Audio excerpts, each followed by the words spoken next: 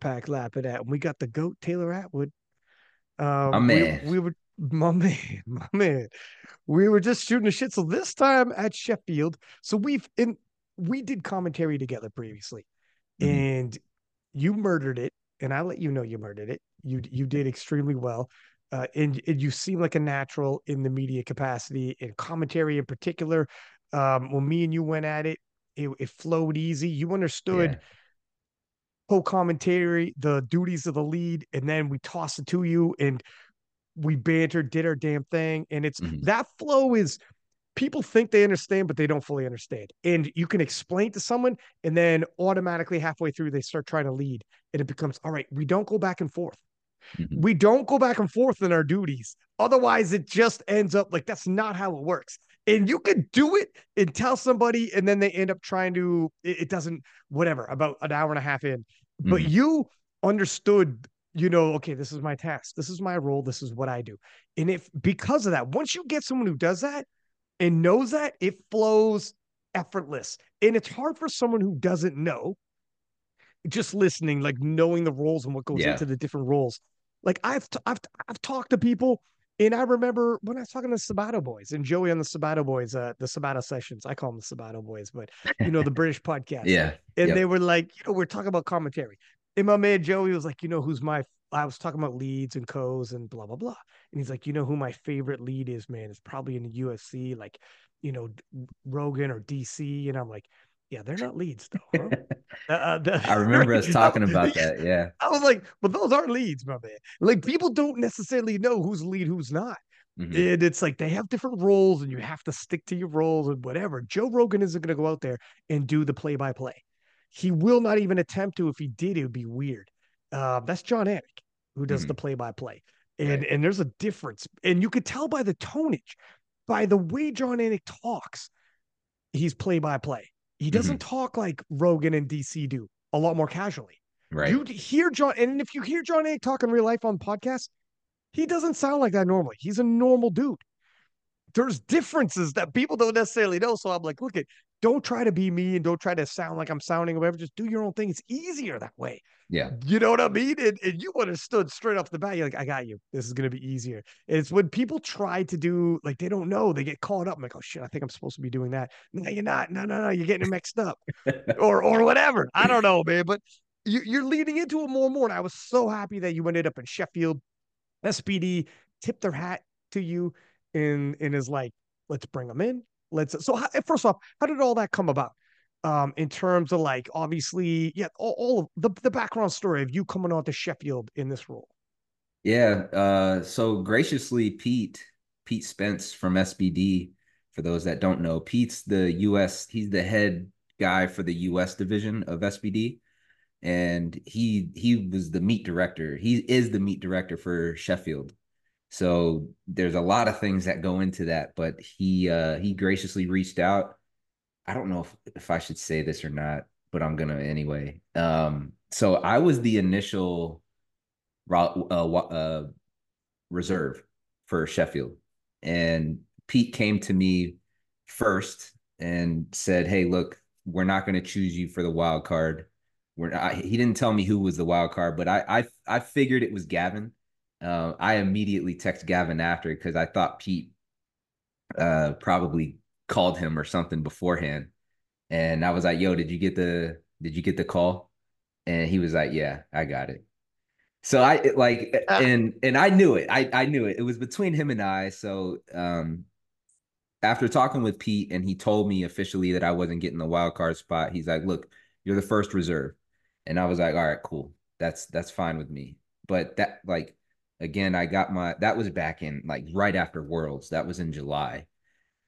And I had gotten my PRP shot in August. And I was actually feeling pretty good after Worlds. what's the And PRP shot? Just for everyone who might oh not know. yeah, sorry. So I have a YouTube video on it. So if you want to go check it out, just YouTube my name, Taylor Atwood. But I did something called platelet rich plasma, which Okay. is they take your blood, they put it in what's called a centrifuge.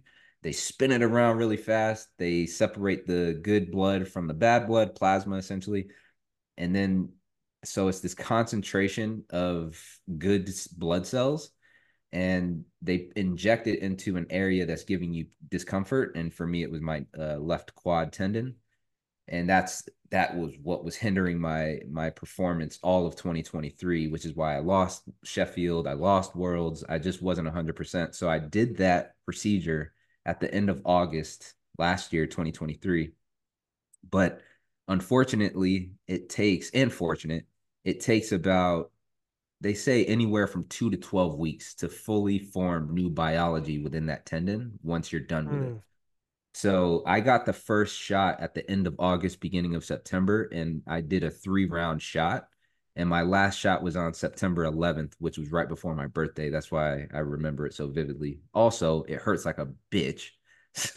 But if you're interested in checking out that procedure, if you have any injuries like a tendonitis or tendinosis, whatever it may be, that's certainly something you can check out. And it's all WADA approved. So I lift in the IPF, of course, and we have to make sure I'm in that registered testing pool, the RTP. I get randomly drug tested, blood tested. So I have to ensure that every procedure and treatment that I do fits under that guideline. So the PRP shot actually does and did. So I did that. And unfortunately, it just took literally like 12 weeks to really form a new knee, essentially. And I just wasn't back to 100%. So I hit up Pete probably towards the end of December, right before or right after Christmas, right before the new year, and was like, hey, look, I was really hoping that I'd be further along in my rehab process, and I wasn't. And I want to forego my reserve spot and give it up to someone else. And Kjell was actually just came off his European performance of of hitting 800, and I knew they were going to invite him, and I was hoping that they would have because he deserved it. And for me, I just would have been not limping onto the platform, but I like personally, I thought I was well above 800 in my total. But I thought that Tim, and we can get into the Sheffield performances as well, but I thought Tim and Calais were coming in like they were talking a good game. And just based on what Calais' performance, like over the like leading into Worlds, from I think it was Europeans into Worlds, he had put on like a ridiculous amount on his total. So I'm like, man, it's not impossible for him to potentially be over that 800 threshold. So I mean, what I didn't, Tim had a huge deadlift going into, into it as that's well. right. That's and a squat. So I Hmm. was like, look, I'm not gonna put myself in that predicament again where I'm not 100%, where I know without a shadow of a doubt I can beat these guys. And it was selfish on my part, but also like I just didn't want another Worlds or Sheffield happening. So I forewent my opportunity. And Pete graciously, once I told him that, he's like, look, we want to throw something else in there with interviews. We want to interview people interview the lifters after they're done. And he's like, would you want to do that with Amelia Potter? And I was like, hell yeah. So that's like, I still wanted to be a part of Sheffield. And graciously SBD and Pete signed off on it, and that's how it came about. But he was in Austin, Texas, when my first debut on the media with you. We commentated the 83s, and I think it was the 93s as well. Um, so yeah, he liked what he heard there. Everyone kind of said, yeah, he's a shoe in. So that's how it came about. But I loved I loved commentating with you at PA Dude, it was Nats. as soon as we were done, I looked over at Pete and I was like, he did good, huh? Like, he did good, didn't he? Like, I already knew you can tell when they're taking the role well and they're killing it. And you're like, oh shit, you could tell when there's a chemistry going as well. And you're Yeah, like, oh, we got it. You can feel it. You're like, okay, we're on point right now. We're vibing off of each other. And so it worked well. And I was like, this won't be the last. This won't be the end. And you get, I mean, no bigger than Sheffield in terms of obviously Pete was confident in you to give you the Sheffield role. A couple things there. It's pretty cool that, well, A, You said like I selfishly pulled out, but I would say that was pretty unselfish of you. A lot of people, because of Sheffield and the event, they would just show up regardless. And I'm not saying I would be above that myself. If I'm like, man, I don't know how many opportunities I'm gonna have, I'm gonna take it. But for Yeah. you to say, let me back out, let me give people enough time December, so whoever might come in would have December, January, February, like that's a decent prep. And it's also so that was biggie, I think, and unselfish, I would say, for not only yourself in a possible reserve, but also for SBD to be like, look at you guys probably want someone that's close to 100% also, right? Mhm. You guys probably would like that as well. But also, I thought it was cool as shit that the way it worked out, and I think we all were thinking it'd be Shell after Europe. It'd be Shell after him putting up 800, and him coming on the podcast and asking for it, asking like you don't have the squeaky wheel gets the grease, Yeah. closed mouth don't get fed. You use whatever cliche you want, but it's true. Hmm. And openly, people will tell you, sponsors, whatever, bark, make noise, make the community want it as well. Shell came on the podcast at the Euros and was like, I want that spot. I want that reserve spot. I feel like I earned it. If I don't get a wild card, like give it to me. And everyone knew the Battle of the 74s was super popular at Worlds, like that the Hmm. highlight videos for that session was very high, very entertaining. And Shell would be in there. So if not you, it makes sense. And he's 800. And also the lineage, and we could talk about this as well, the lineage and linkage to you and your era. You know, you two being the OGs from that era, and your careers being linked like that. It was such a almost poetic movie, like if you're taking out Atwood, but you put in Shell. Oh shit. It's like, Yeah. okay, like that was kind of cool too. It was kind of cool too. So the whole thing I love. And so tell me about that. Tell me about when you found out it was him for sure. You were saying you thought it might be. Were you hoping it would be him? And when you found out it was it kind of like, how did you feel about all that as well? Well, I, I wish I would. So again, I was feeling good uh coming into December. Like I was like, all right, if I really get called in from the bullpen, and shit, Delaney was close. I heard his podcast, and he's close to me as well, but he was close to pulling out. Mm. So like I knew that there was a shot, and I was close to him here in New York. So I was telling Jason like, yo, I really think that Delaney is highly considering pulling out. Like we need to be ready. So we started ramping it up a little bit, but the knee just wasn't it wasn't there yet. So and that was leading into December. So we were like, all right, we got to figure this out before the year end because we if we have to pull out, we got to give someone else a shot that at least they have like maybe a 6 week prep. Um, so it just made sense that like okay, Europeans was what November, I think. It was either late November or December. It's always around there, but around there Yeah. anyway. So we were like, well, it makes sense. So Shell coming off his 800 kg total, I was actually happy that he finally hit that mark because um, if anyone were to break it, I'm happy it was him. Because again, it goes back. I like it's only right in 2019 I set the world record at 790 and a half, and then he comes back in 2023 and breaks that record. So I was happy, man, honestly. Like as crazy as that may sound. We were rivals back in 2017, like, and we'll talk about rivals as well because I'm not doing nationals, and we can Mm. talk about that. But PA Nats, but yeah, like I was happy when I heard that it was going to be Shell because one, he already set the world record a little higher, so the 74s had a little more room and Yeah. had to do a little bit more work. So it wasn't going to be this easy total to break. Um, and look, like him and I have history. He beat me once. I came back, beat him. So we're tied right now. And yeah, I'm happy for him because I know he was battling with injuries He has a kid just like I do. We're almost pretty much the same age. And for him to come back, like you've talked about it. I've heard you, like he is an inspiration to me now. And I we're on the same path. And Yeah. like we're in the same era. So seeing him still in the mix at his age, at our age, we're still relevant. Like I'm really curious how like what is the average age of a power lifter current? What would you have Well, if you had to guess? in the open, it'd have to be in the open because obviously we have masters. Right, I'll skew it right. all, Of but course. Yeah, yeah, in open. that is interesting.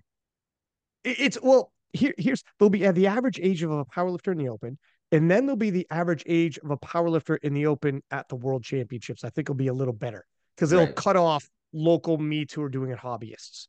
But Fair. if you make it the worlds and you're going to pay to travel or whatever, you've beaten everyone else in your nation, etc. So I'd be interested. That's a good question. I'd be interested in that, and I'm sure there's some powerlifting nerds who could find that.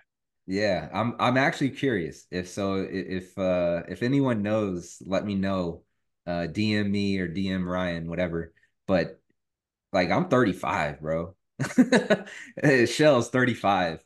And It's we're going up crazy. against we're going up against kids that are like 24, 25. Like their literal day job is to eat, sleep, breathe powerlifting.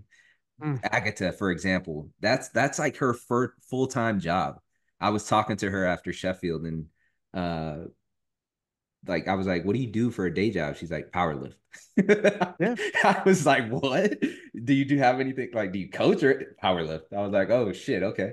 Uh so and she trained like 6, 7 days a week. I'm like, fuck. If I had that luxury, bro, holy shit. She What did she did 6 SBD days a week that's to get up right. to 585. Now she's changing it a little, but to get to 585 so quickly at 20 years old, we're like, how? She goes, I did 6 SBD days a week. Absolutely insane at 20 years old. Like Yeah. that is wild. The and I want to talk about Sheffield because like the women, they blew my mind. And I'm gonna be real, the men's side, no disrespect. This is all, but you got to call a spade a spade. Like they underperformed in my opinion. Delaney, I think, was like maybe the outlier there, and Gustav, And Gustav but for sure. Yeah, yeah. yeah. But everyone else, man, like I was expecting big things, the amount of talk that everyone had. So yeah, it was tough. But to back to the original question of Shell, yeah, I'm happy that he got the reserve. I'm happy that they gave him the call.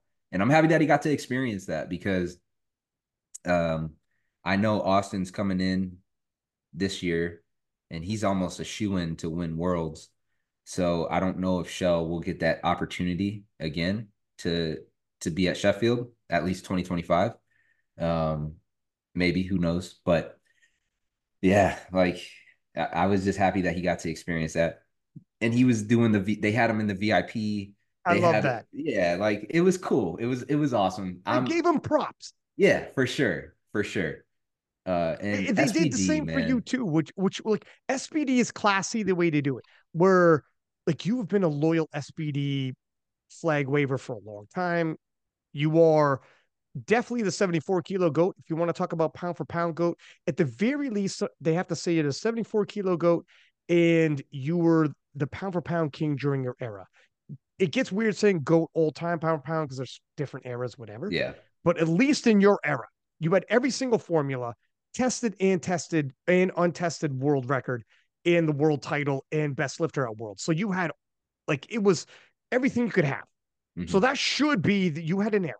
If everyone, so for SBD to be like, bring them in, fly them in, put them up, to have you on the broadcast, visible, your face visible on it as well.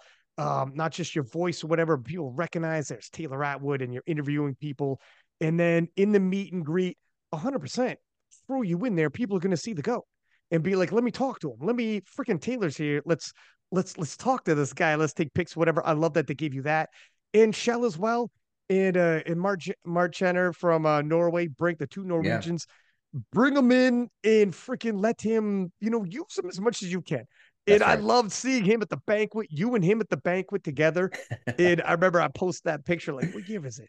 What Yep. year is this? And it's Yep. so crazy, like how time passes. And yeah, from previously, like way back in the day, we were on the podcast and you guys were like calling each other out, and there was like soft call outs, especially back then. At the time, it was like, oh my God. But if you listen to the podcast, they were pretty soft No, I was call yeah. outs. But for 2017, 18, it was like, holy shit. It was wow. Like for someone to be like, yeah, you won worlds, but I wasn't there when you came back and won 2018. Then we hyped 2019. But now you guys are in your mid 30s, fathers, jobs, coming back from injuries. And like Yeah. you guys have been there. So when you look across the room and see each other, any other athlete in that room who knows how you feel is him, because he thought he was done. He thought he was done. He talked about it. He's like, Ryan, he was in tears some days getting out of bed. He was as finished gets. And he's like, I thought I'd never be back.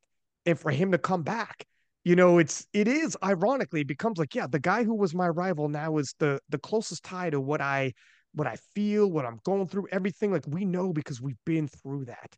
And Mhm. a lot of these young guys and girls who aren't there yet, they will at some point. You will Yeah. at some point. Father Time is undefeated. So come talk to me when it happens. But I love that you guys got each other and you met up at the banquet, exchanged some stories, catched up, pleasantries. I was going to take a picture of you guys like boxers, staring each other down. Both you guys like, nah, ain't going to do that. That was 2018. We ain't doing that now. Yeah. We're not Nah. like that now. I was like, oh, shit, I kind of like that. I was like, oh, you guys were like, I don't know. I liked it. Time changes some things, but um, yeah, I'm interested in seeing what he does. Hopefully, at Worlds, Austin's coming in like a bull, but if he can get super high total, who knows? To your point, you don't know if he's going to make it to Sheffield in the future. You don't know what battles will be closer and more interesting for wild card action. Maybe he could get close enough to Austin that it is.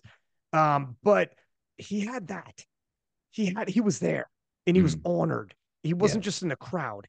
He had a poster up and he was at the banquet and people knew like that's a world champion, world record holder. That's a man right there. That's a legend right there. And he got given that. That means something, man. It means No, something for SBD to be there. 100%, man. And that's SBD though. Like the way that Ben runs the company is it's just professional from top down, literally to the people that are making the products. Like we got to go as athletes when you go into Sheffield and you get to go to the SBD headquarters to shoot content or do whatever it was. You get to meet everyone that's literally from the people that are cooking within SBD headquarters to the people filming and making content to the designers to the stitchers, literally down to the people boxing everything. They also, I don't know if this was announced, but they're making belts in house now. And you get to Mm. meet the people doing that and working the machines. And when they did the belt campaign for the 10 millimeter, I got to meet everyone. And they're all, every single one of them. And this is another crazy part. So people don't know this. Like the people that work for SBD, they don't know much about powerlifting. No. As crazy as that may sound. Right. So because it's a factory in the it's That's like right. you work for a factory That's and right. you're not necessarily super into the factory. Like it's a job for you. That's And I right. remember the first Sheffield I was walking around with this SBD t-shirt, and some lady in her car yelled at me and honked like, "Hey, I work there."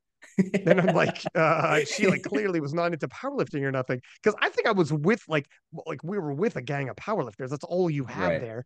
And I was like, yeah, no shit. Like, we're literally to my right and left is God knows whatever world champions I'm with. But all she saw was an SBD t-shirt. I'm like, that's what you got to say. You obviously don't follow powerlifting. You're just like, hey, that's pretty cool. I work there. Why do you have that shirt on? What do you mean? Why do I have this shirt on? Did you see one? What do you know what we're here for? It was hilarious.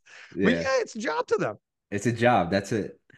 So to be able to see that level that SBD is at, um, the level of professionalism, even at the very base of the company, is phenomenal. And that's how they conduct their business in every aspect that they do. And Sheffield, clearly you can see the level of professionalism being brought into the powerlifting realm there. So for them to be able to do that with the reserves, it's not even like for me, I didn't even know I was going to be a part of the VIP experience. I That didn't was know cool. until the day of. I was walking in and they were setting up the VIP lounge and they were putting up all the displays of all the athletes. And someone went over and was like, "Hey Taylor, I got a surprise for you." I forget who it was, but they opened it up and it was my banner. And I was like, "What? Like what is this?" Uh, and they're like, "Oh, you're a part of the VIP," and they put me over by a table with Michelle, and I forget the other Norwegian, um, Mark Jenner. Martin Jenner. Yeah. So we were all lined up, and I was like, "I'm gonna be a part of the VIP. Like, okay, let's do this." And little did I know I'd have one of the biggest queues uh, there without even competing. So the level of support that I have, Team Atwood is strong, man. Um, and SBD recognizes that. And yeah, I've been loyal to SBD because they've been loyal to me. So I like, it's crazy. Kim Walford was the first one that reached out to me in 2016 before Killeen, Texas, and was like, "Hey, SBD wants to sponsor you for this meet." And I was just like, "Well, what does the sponsorship entail?" She's like, "Oh, you get a free kit." And I was like, what does that mean?" She's like, "Oh, you get knee sleeves, wrist straps, and a singlet and a shirt." I was like, "Fuck yeah!" Like, I got to pay my way out here. Like, I'm getting free equipment. Like, hell yeah, let's do this. So I've been with them since 2016, and they, even when I lost Worlds in 2016 and 2017, they still wanted me to be a part of the SBD team. So I'm forever loyal to them, um, because they've just treated me like royalty essentially since I Well, I mean, started. well, first, like them having you at the meet and greet, it's kind of like having like a Hall of Fame type of. As Sheffield moves on, I would love if we're at Sheffield 10 for them to bring back famous either champions of Sheffield, but also famous world champions, famous whatever for the meet and greet. I think that'd be fantastic. Just to have, as Sheffield gets bigger and the venue itself gets bigger, and by year 10, let's say we're at 10,000 people, which isn't no stretch because they're going to sell out before Worlds even happens and we even know the roster. And that's like 2,300 people sold out when you don't even know who's going to be there Yeah. at all. So and that's year 3. So for sure by year 10, if they're like 10,000 people, I would love if they start having the meet and greet is the current as well as it just expands because there's more and more people. It'll get way too congested with just those lifters. So you actually have also another wing of like Hall of Fame, world champions. You fly them out specifically for a meet and greet, specifically for different roles, whatever. Like Mm-hmm. me and you, like I think that's fantastic. And them doing it year 2 already with you and Shell and Mart already bringing you guys out. I think it was a very good idea. I mean, if Taylor's out here doing interviews and working media, we'll get into the other presentation we did together as well. But Yeah, if that was Taylor's out dope. here working with us for that, let's throw him in there for sure, as because he's Hall of Fame worthy.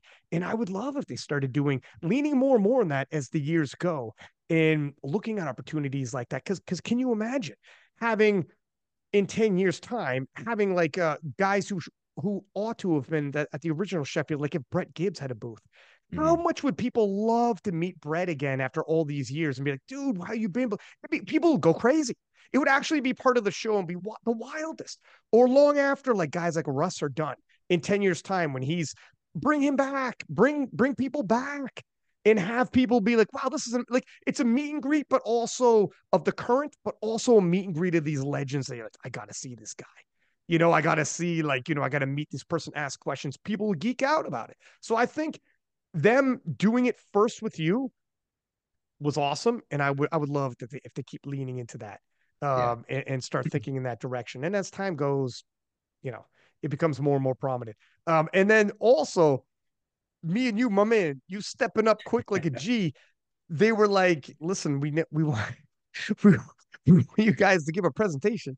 Yeah. And it was relatively quick turnaround. I remember Pete asking me, he's like, look at you don't got a lot of time prep. It was like a couple days before we were to fly out that week of. And I wasn't entirely sure what the presentation would be. It was to all of their vendors like SBD France, SBD Thailand, SBD, Yeah. etc. Insert nation. and there's a room full of people, but I didn't even know what the venue would be or whatever, but it was a lot of people. It looked super nice. People were dressed up, food Yeah. out, and the whole nine. And me and you walked in, and I was like, is Taylor gonna be with me? Because if I have someone to play off with, it's even easier.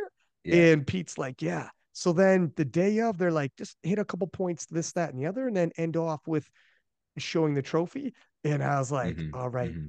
And me and you hopped in there. I remember them handing me a mic. I'm like, oh, brother, we ain't gonna Here we need go. no, we ain't gonna need it. Don't worry about that. Not for this intimate a gathering. And me and you, and we had chairs. I'm like, I don't need a chair neither. Yeah. I'm energy, Doug. So, and sometimes what I find is, because I've done public speaking before, and if I have a mic, because it's projected, if it's a tight, intimate, intimate enough, tight enough that I don't need a mic, but they give me one, I actually won't talk as loud and energetic because my voice it'll be too Yeah. much because it's out of speakers. But I want you to feel I'm getting excited. So I put away the mic and let me just talk like this. And it makes me, then I can raise my voice and be whatever. Mm-hmm. Not that I'm like shouting at them, but me and you, dog, again, just like in the commentary, when me and you stepped in, if I'll set it up, and if I throw it to you, you just you just grab that ball and run, and it was seamless. And I was like, oh, my man has got me. You never know what you got. You never know if the person to your side is going to start freezing up a little, and I'm cool with it. I'll do whatever. But you never know what they're going to do.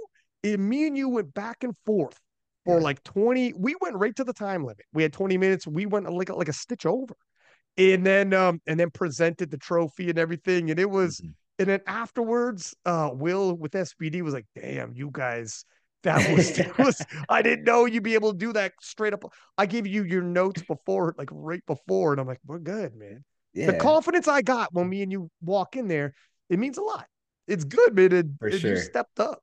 Well, I think, well, you have a phenomenal way of taking the lead for sure.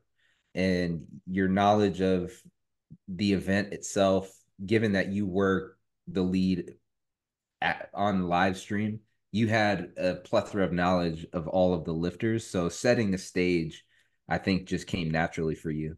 And then for me, it was just when you kicked it over, you talked a little bit about um, just the event key matchups to look for, and then I kind of just played off of, well, if since that's your realm, I know a little bit about that, but I'm not going to put all my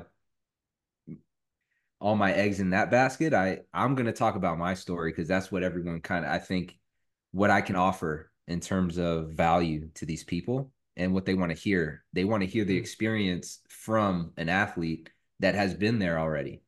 And when Will asked us to just give a quick introduction of what was happening, I was like, all right, I'm going to lean into the fact that I got to be here last year and kind of the journey of getting to where we're at in powerlifting today, with Sheffield, I think, being the pinnacle, and being able to just give my experience just makes it that much easier, right? Like when you get to talk about yourself, it's natural. So, but I think we're a dynamic duo, man. Like we're able to feed off of each other.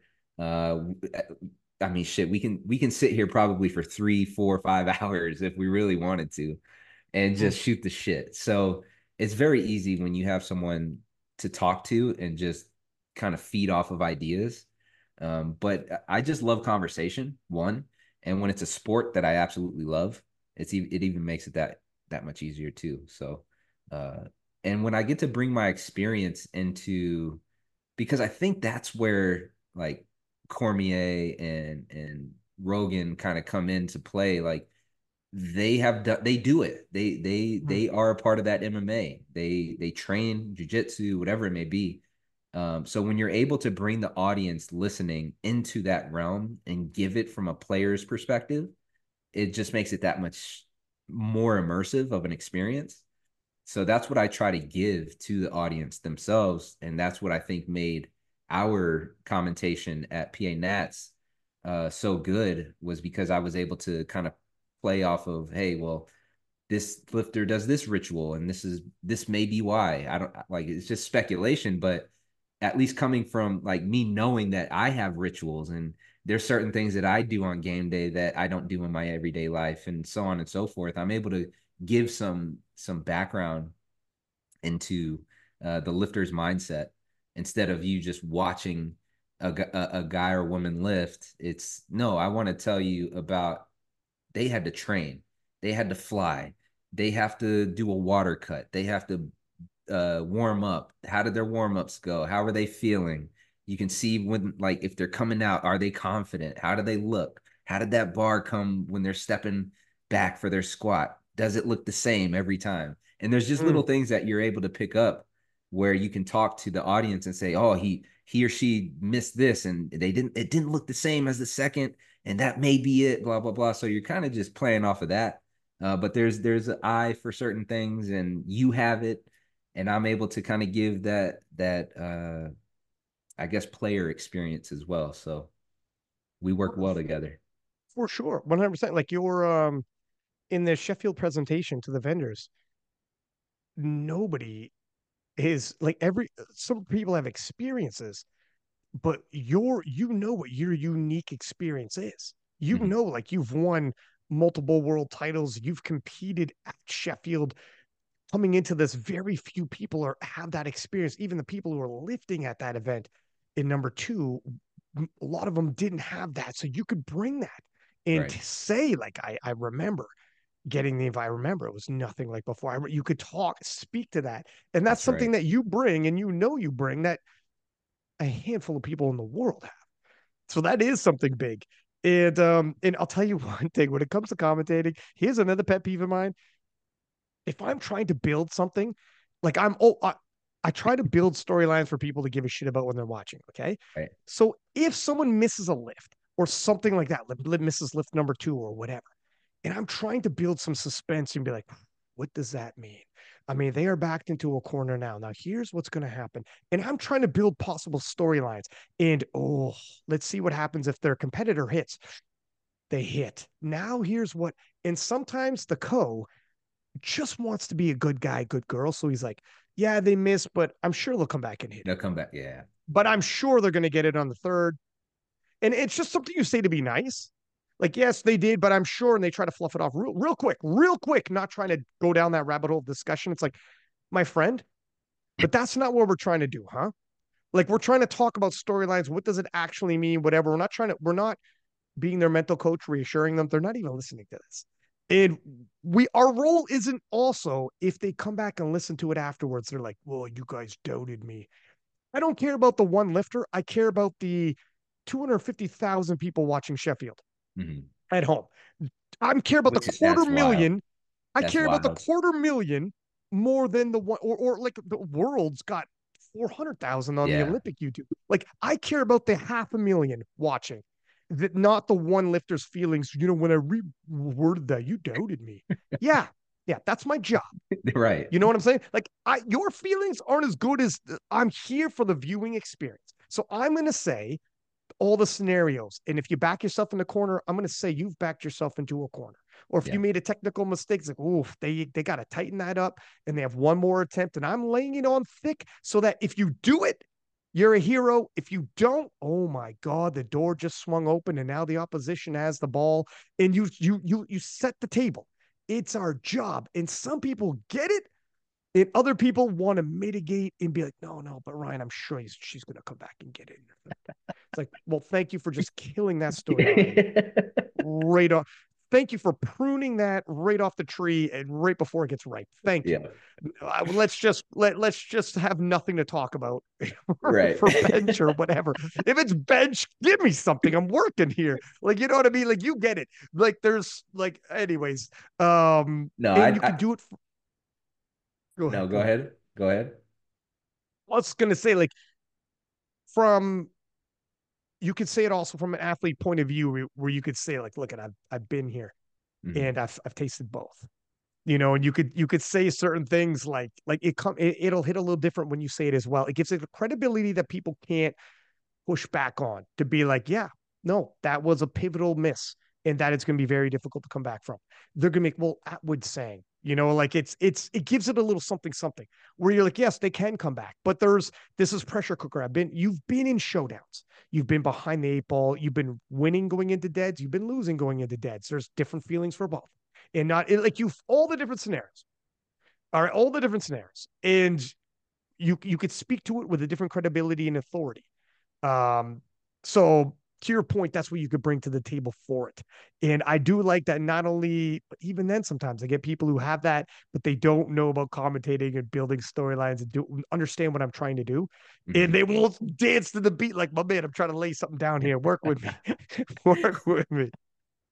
No, Uh, it's definitely one of those things. It's you have a tough job because you're my boy, and like we have a good relationship, but you also have to play that devil's advocate on the other side of commentation, which is calling a spade and then making a scenario because that is it. But if you're just going to sit back there and try to be the good guy all of the time, it doesn't give good context because um I, to your point, someone can back themselves into a corner like, oh, he or she just jumped 15 kilos on their second attempt. They've never done that. They've only jumped 7.5 before. They're kind of just going out on a limb. I don't know if they're going to be able to get this. We'll see. yeah. Yeah. And we're not doubting you. It's just this is what the data has shown us and what you've done previously and what you're doing now. And the the viewer may not have that context. So you It's as the good. It makes it, oh, right, fuck. What does right, the viewer now leans like, oh, shit, they haven't done like this oh, before. right, Why are they doing it now? right, And I'm setting you up to be a hero. Throw egg in my face. I take it too. I understand my role. I have to have egg in my face sometimes. Good. yes, I will set you up like, holy fuck, what is Taylor doing? This is desperate. And right, this reeks of yeah, yeah. desperation. Oh my God. Taylor has gone into, and then if you nail it, it becomes you throw your Oh, hands up and smile, and it's like, oh, he's done it. The risk is paid off. Atwood back in it. Like but we have you yeah. people, most people get it. They'll allow us as commentators to do our role and make it exciting. But there's the odd person who will replay it back and be like, yo, you doubted me, man. Or whatever. There's so that's an interesting point too because I think that I would rather personally, this is just me, Taylor Atwood, as a person. I would rather you talk shit to my face and tell me how I'm doing or performing or whatever it may be. Talk shit to my face than someone talking shit behind my back and me not knowing and then us thinking that we're cordial. That is that's a number one pet peeve of mine. Well, a very high pet peeve of mine. Well, in this case, that's a different story. We're not talking about talking shit, though. No, In this case, I yeah, mean it's more. That's just the point. I not talking shit. It's just like calling a spade a spade. That's yeah. all. That's all it is. Like I'd rather you be vocal about it than not be vocal about it and then vocal behind the scenes. Because for me, I feel I am still cordial because for me, it's a job you're going to find out. It's weird because now you're doing media and Mhm. you're going to start being in that end of things, and it'll be like, oh shit, it'll feel different, it'll feel weird. You do an analysis like in Sheffield, you did the analysis before it started. Yeah. You're doing interviews, and I mean, you've done commentary, so you're going to start feeling what I mean. But for me, so people would be like, oh man, I thought Six liked me or whatever. No, I do. Are you kidding me? It's freaking like they're like dog, or like, you know what I mean, where it's absolutely nothing personal. You're just doing an analysis job, just like you did an analysis job for Sheffield. But there Yeah. will be some, it'll be interesting for you when the shoe is on the other foot. The more and more you do these gigs, it'll be like, yeah, it'll be interesting. You'll feel it here and there. Um, yeah, and I started, so I know some UFC fighters, they're more and more becoming commentary for the UFC. And some of them have podcasts like Michael Bisping, Yeah. DC, etc. And it became norm if you're doing a podcast, let your co-host make the picks, but if you're working the event, don't do the picks because it started running into conflicts where it's like you picked against me, and in your commentary, you're trying to prove yourself right. So even if I win, it feels weird or what. So I stopped. If I'm working an event, I stopped doing picks for that event. Some people are like, no, we want to hear your picks. Like people who listen to podcasts, like, no, give your picks. But then I'm like, I think we're getting big enough. I'm just following suit of a bigger sport that is already. We did Mhm. Sheffield. It's professional and it looks like a UFC one night event type deal, like a UFC feels like that. So once we started feeling in that motion of professional money, one night event, blah blah blah, I started following suit of the UFC. So if it's Euros and I'm not commentating Euros, I'll give my picks and I don't feel Mhm. no ways about it. I'm not working at the event. But if I'm working an event, I kind of sort of am. I don't want people to come at me or the IPF or Sheffield or SBD. Sorry, it's weird. We're all Yeah. negotiating and we're moving in our directions, but we people have to allow us to do commentary without being like, look at if you say anything negative. Have you thought of this yourself? If you're like, fuck, man, people are gonna start thinking of me differently. No, I didn't even think about that. I I haven't. No, I have not thought about that, but I have been thinking more about how I say certain things and how I react. Um, because I did a ton of retrospectives in 2023, right before Sheffield, and it was somewhat marketing, but I also just believe wholeheartedly in myself, because if you don't believe in yourself, then I don't think that not you can lead a horse to water, but you can't get him to drink. So if you don't have that wholehearted belief that you're going to go into any competition and win, you've already lost, in my opinion. So I think that I could have handled myself a lot better in certain scenarios. You got some great uh, sound bites from me, but Yeah, God uh, bless. Hey, God bless, man. I ain't mad at that at all.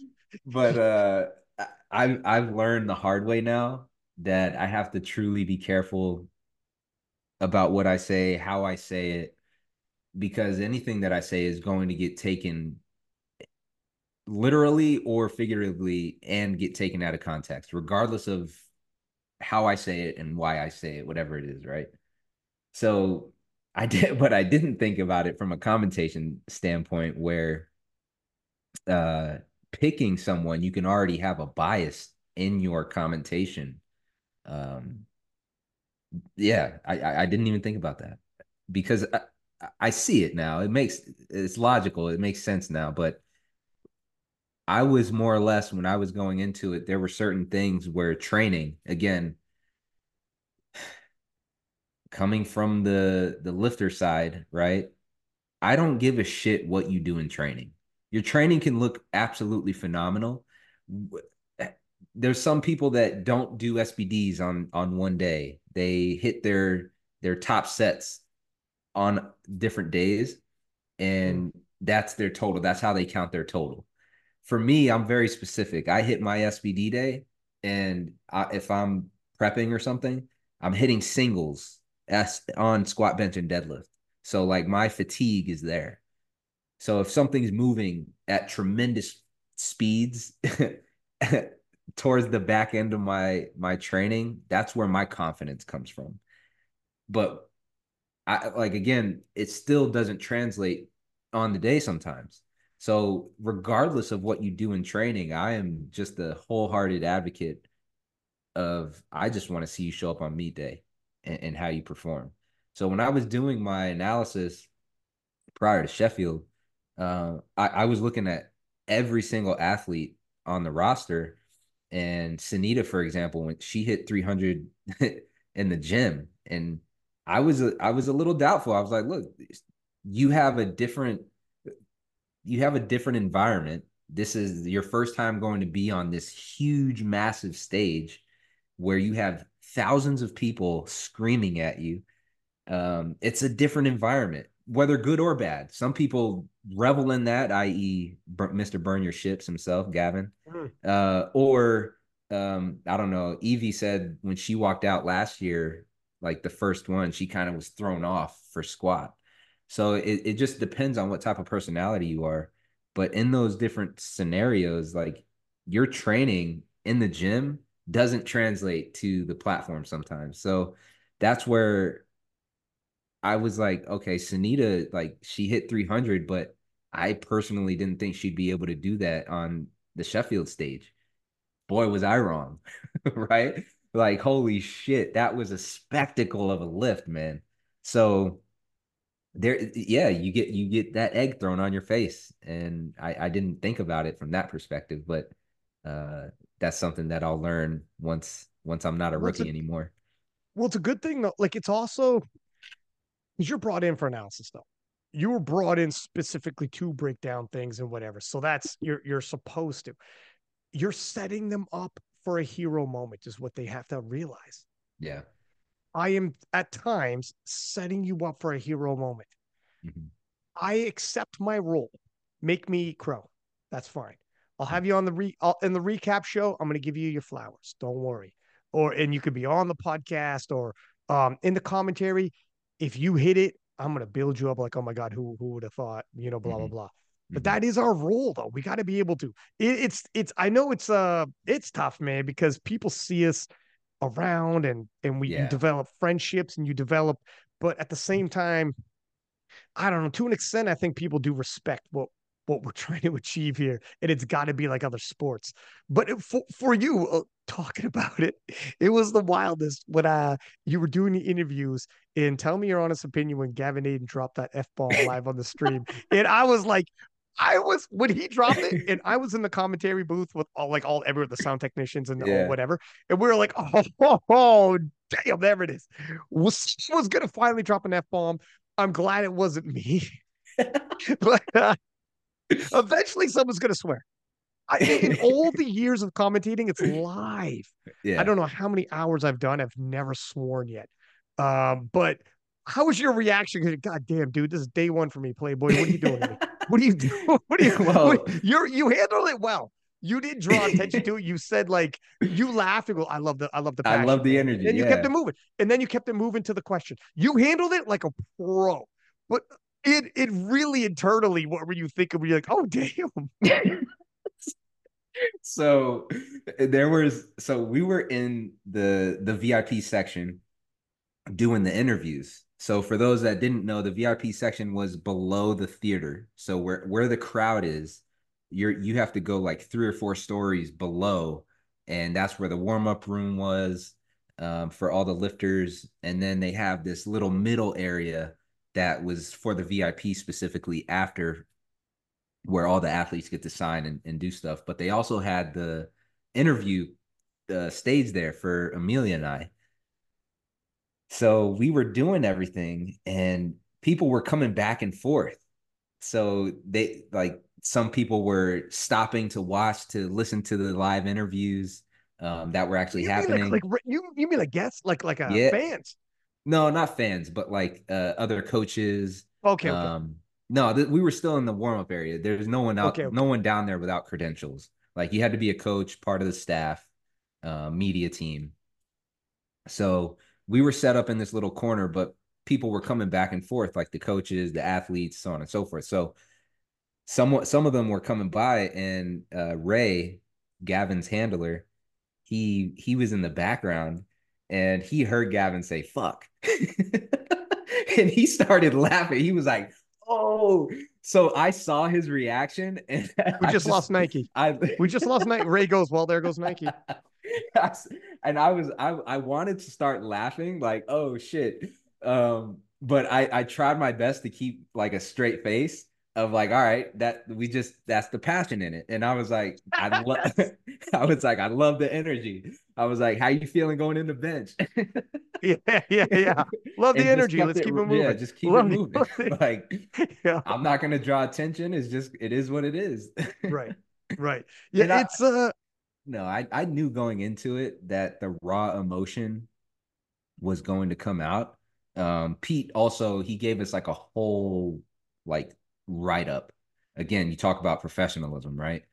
He gave us a whole write up of like, look, don't grab someone. But we were all in a group chat of like talking scenarios after each lift of who we wanted to potentially come pick. Like we were debating on whether it was Jesus after he just broke Ray's world record squat, or Gavin.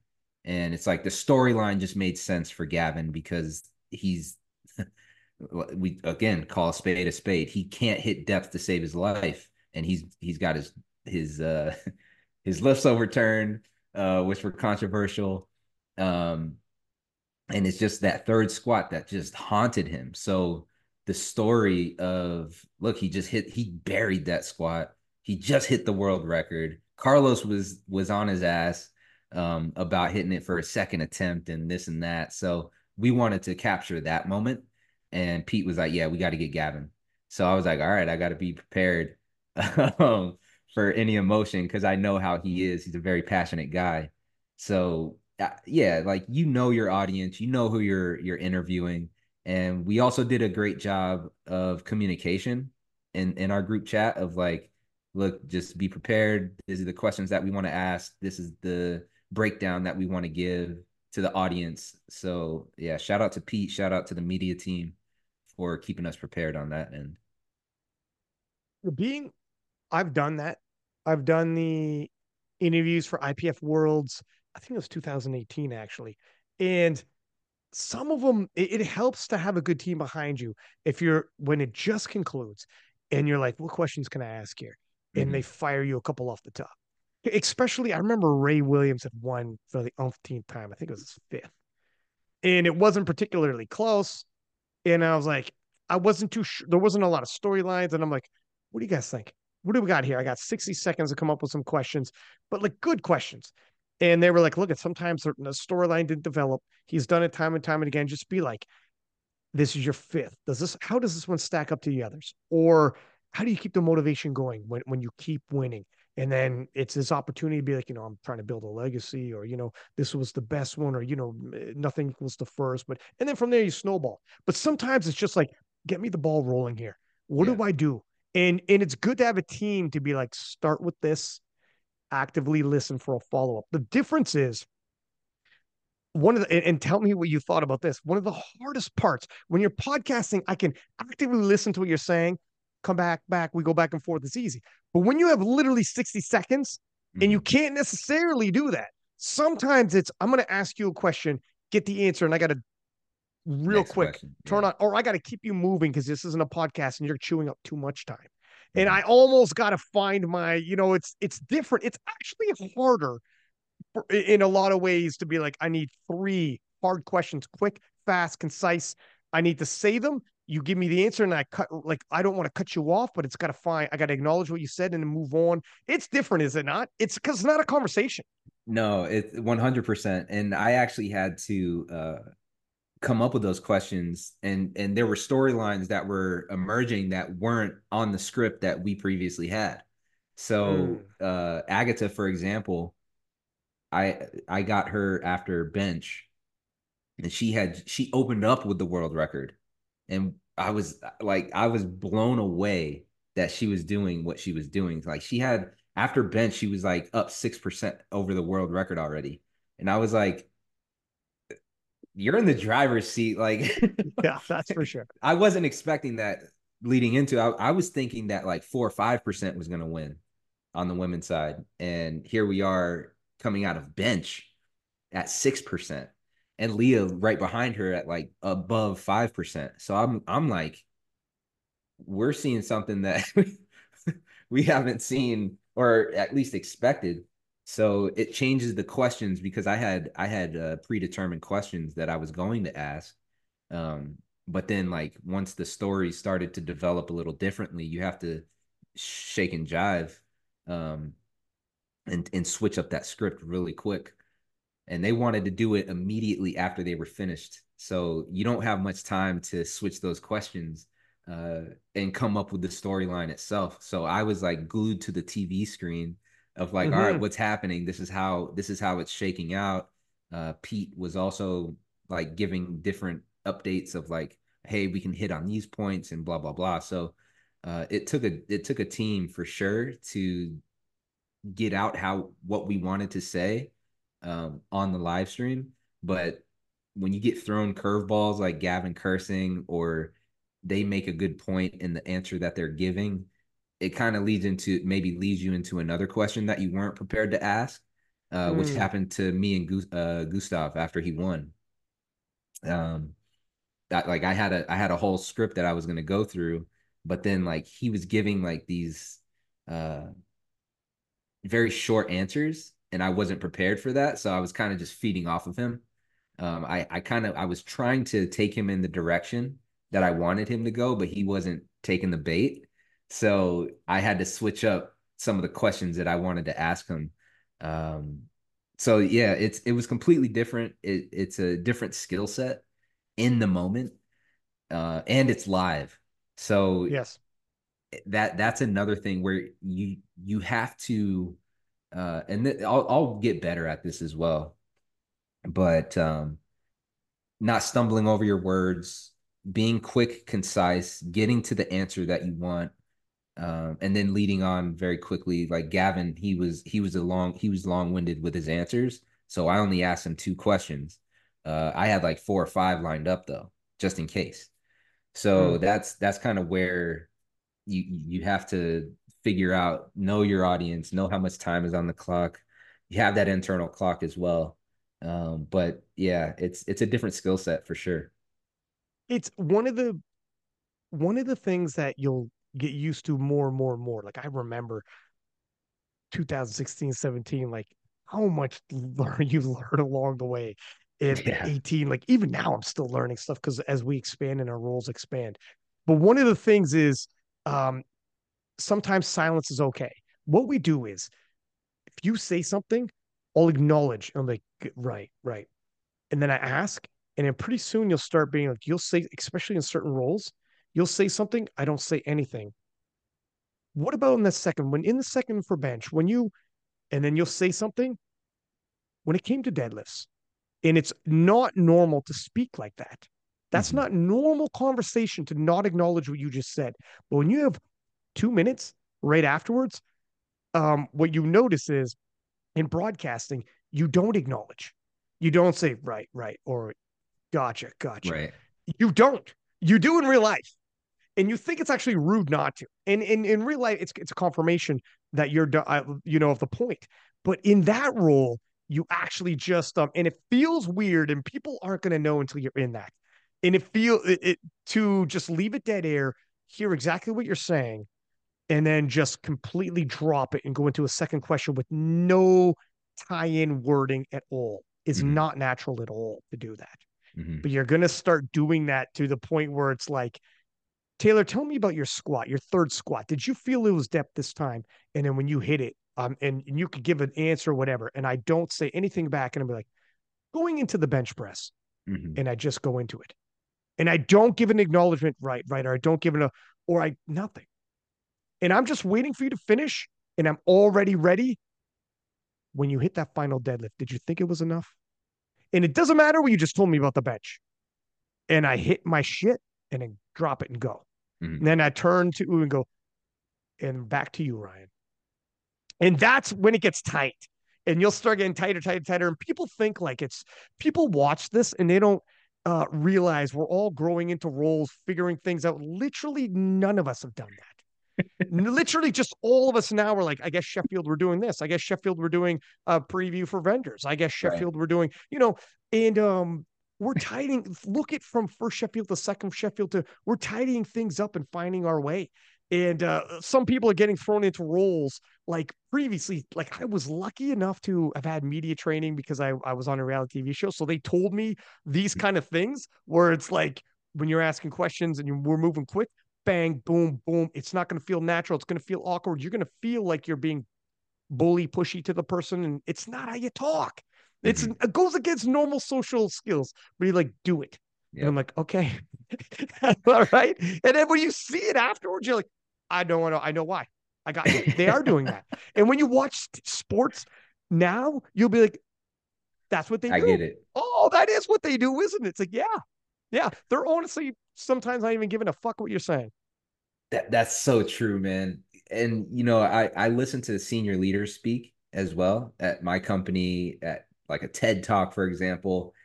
And I'm like, man, they sound like a robot. But like that's just me. But to the audience, that is how you need to speak to an audience. Mm, There's different tonalities. There's a yeah. pause. There's emphasis in something that you're saying. Your tone changes when you're trying to emphasize. And that's what I'm learning as well is having that skill set of knowing when to pause, knowing not to over talk anyone.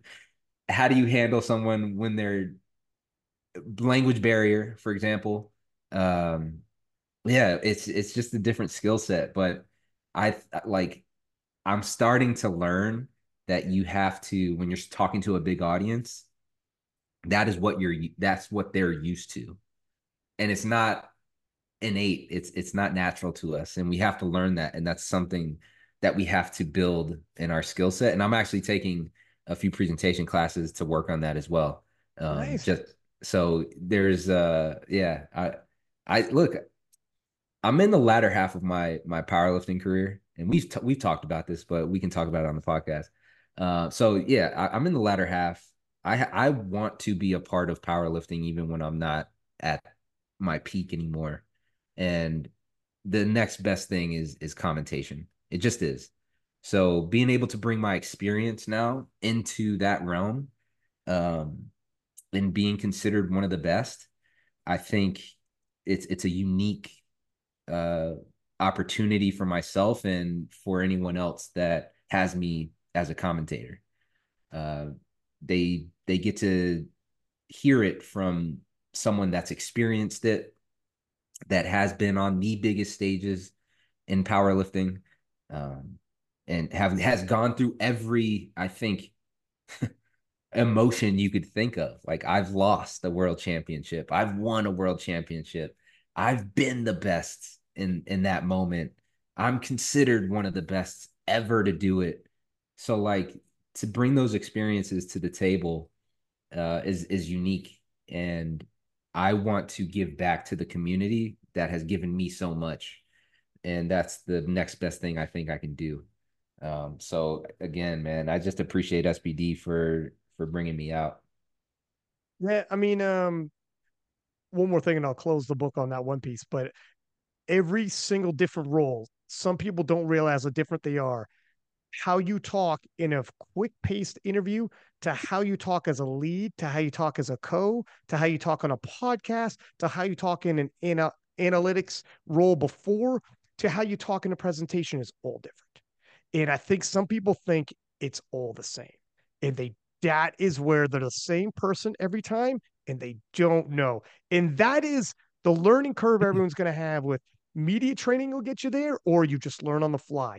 Yeah. I've been through some of this, so I will if I know certain people are doing certain roles, I will tell them if they ask me, but I don't want to overstep either. Be like, here are some notes. If you're going to do quick fire interviews, here's a couple notes I would give. If you're going to do commentary, co or lead, I'm like co or lead, and make sure you know which one Yeah. or whatever. What even the lady when it came to like public speaking, and I was like, if it's motivational, you live in the pause and you stretch out words, like especially in a story. Don't rush your story. Whatever. Be comfortable in that. But anyways, yeah. And I think as a sport, as we grow, more and more people are gonna get comfortable in these zones. And I do like, you speaking to yourself like as an athlete at 35. Well, period for all athletes. Your athletic prime, all athletes' athletic prime are going to be yay many years. But media and broadcast and all of that could be literally, you have guys who have done like baseball. Some people watched the same baseball broadcaster when they were a kid. And then with their kids, they watch the same guy. And then now that they're grandma and grandpa, it's the same dude. And then he passes away damn near in the chair and he's in the Hall of Fame. Like sports broadcast. I mean, that's why they have like Joe Rogan for like 30 years has been doing the UFC. Like, but that's just not Rogan. It's all sports. In terms of what you can do there, in terms of the lifespan and the experiences you'll have and be all over the world, meet so many people, have so many, it can go on forever. I haven't been around that long. Like for our sport, it's long. 2016 was my first year in the broadcast side, but the amount of people I've seen come and go, but you'll stay and you get to keep experiencing it. You're it's a door that yeah, I don't take that for granted, man. I'm like, oh my Yeah. God.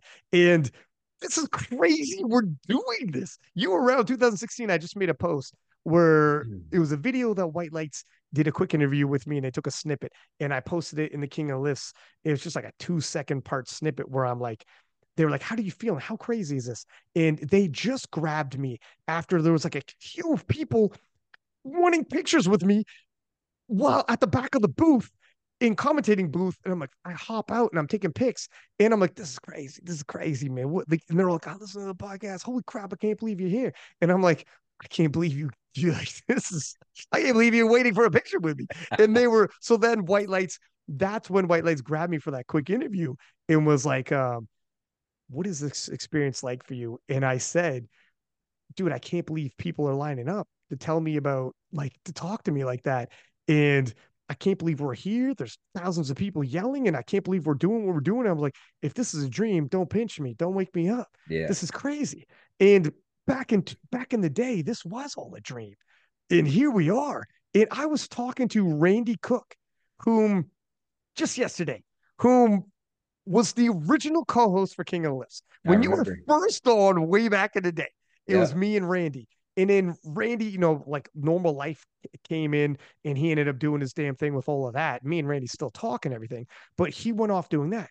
And now I talk to him and he's like, dude, because he still follows King of the Lifts and pays attention. He's like, I can't believe now how weird it is to see you're at Sheffield and you're reposting people being like, I met Pack Lapadat. And he's like, what the shit? This is crazy. And like all the, what our streams look like now and like the CBS deal and then Eurosport and being like, what does this mean? I'm going to be a sports commentator on CBS? This is the fucking Super Bowl, bro. I'm going to be on CBS sports commentating on Eurosport and all that. Like all of this is surreal. And he's like, talking to someone who bowed out earlier, for him to come back and be like, dude, do you remember when we talked back in the day? What our Mhm. dreams would be if we were in this and we were in that? And do you remember talking like, who knows? I'm commentating powerlifting. Who knows if like in the future I'll commentate sports on TV. Now you'll commentate powerlifting on TV, Playboy. You know Right. what I mean? Like, who knows what doors open up? And who knows in 10 years, but it's crazy. I don't Yeah. know. Everyone is like the IPF won't make it to the Olympics. It's like, dude, at this point, who cares about the Olympics? Like we got the Sheffield. We got social media. We have people that have way bigger reaches across all platforms like YouTube, TikTok, Instagram, and their audience itself is bringing more eyes than I think us being in the Olympics. Not saying it would still be an honor to be a part of the Olympics. Like, don't get me wrong. Um, but if we just keep hanging our hat on like, oh, we'll make it to the Olympics, it's like just live in the moment, man, right now, because Mm. we are at a special place where we are pivoting into a direction that I don't think we even knew as a community would be available to us right now. And we're doubling down again. We got streamed on the Olympic channel, but the Eurosport deal, the CBS sport deal, like this shit is happening. It's happening. And we can deny it all we want. And we can play pessimist all we want. But we got to live this shit up. And we have to make this a big deal because it is. It is a big deal. And when people say that this is just powerlifting, it's not just powerlifting anymore. You have multi-million, billion-dollar companies entering this realm in space. That CBS sport deal, that's a billion, multi-billion dollar company, people. That's a huge fucking deal. So stop saying powerlifting is just a hobby. It's not anymore. It's the real deal. You got companies paying these athletes to work out and make it a full-time job now. So let's stop kidding ourselves. We're a real fucking sport. And I'm tired of these people talking down on powerlifting. Like I have people that hate on me because I'm still posting about powerlifting and shit that knew me back in Rochester, Minnesota. I'm like, dude, that was 9 years ago, homie. Like we've grown a lot bigger than that, my man. So for people that don't understand our community, that's fine. We're gonna get there. We're gonna get there. Not everyone knew about MMA. Not everyone Yeah, knew about the UFC, and here they that's are. not only okay. So millions and millions and millions of people are going to see us on CBS, Eurosport, etc. This is where, when you have people's attention, you don't know what's going to come of it. You don't know who's going to watch and be like, Mhm. oh my God, if they watch the Battle of the 74s, the Battle of the 93s, or whatever, 84 pluses, and they're like, oh my God, I didn't think it'd be that entertaining. All you need is one person, the right person. Mhm. All you need is the right person. I'm telling you, when I got on that reality TV show, I sent 300 emails to 300 different contacts I found online who were TV production companies. I Damn. got one reply, one out of 300, 299 no's, Wow. 299. And I just kept going. I had an Excel spreadsheet, and I would find the company, find the emails and contacts, and put check, check, check. And every day I would just send more, send more, send more. And I put together a package of me, and I'd send it every fucking day. Good for And you, then man. one out of 300, one said, will allow you to audition. And Wow. it's a 4-day audition. And so my point is, when you throw yourself out there and it's like a CBS deal, what's going to come of it? I don't know. All I know is millions of people are going to watch. Mhm. What brands are watching? What TV execs are watching? What if we're being denied? Let's talk about Olympics. If we're being denied that, would the Olympics, or whoever's watching the Olympics, if they don't know powerlifting, what if they finally someone does tune in and Right. is like, oh shit? And what if they're like, wait a minute, these guys are on Eurosport, CBS, the Olympic Channel.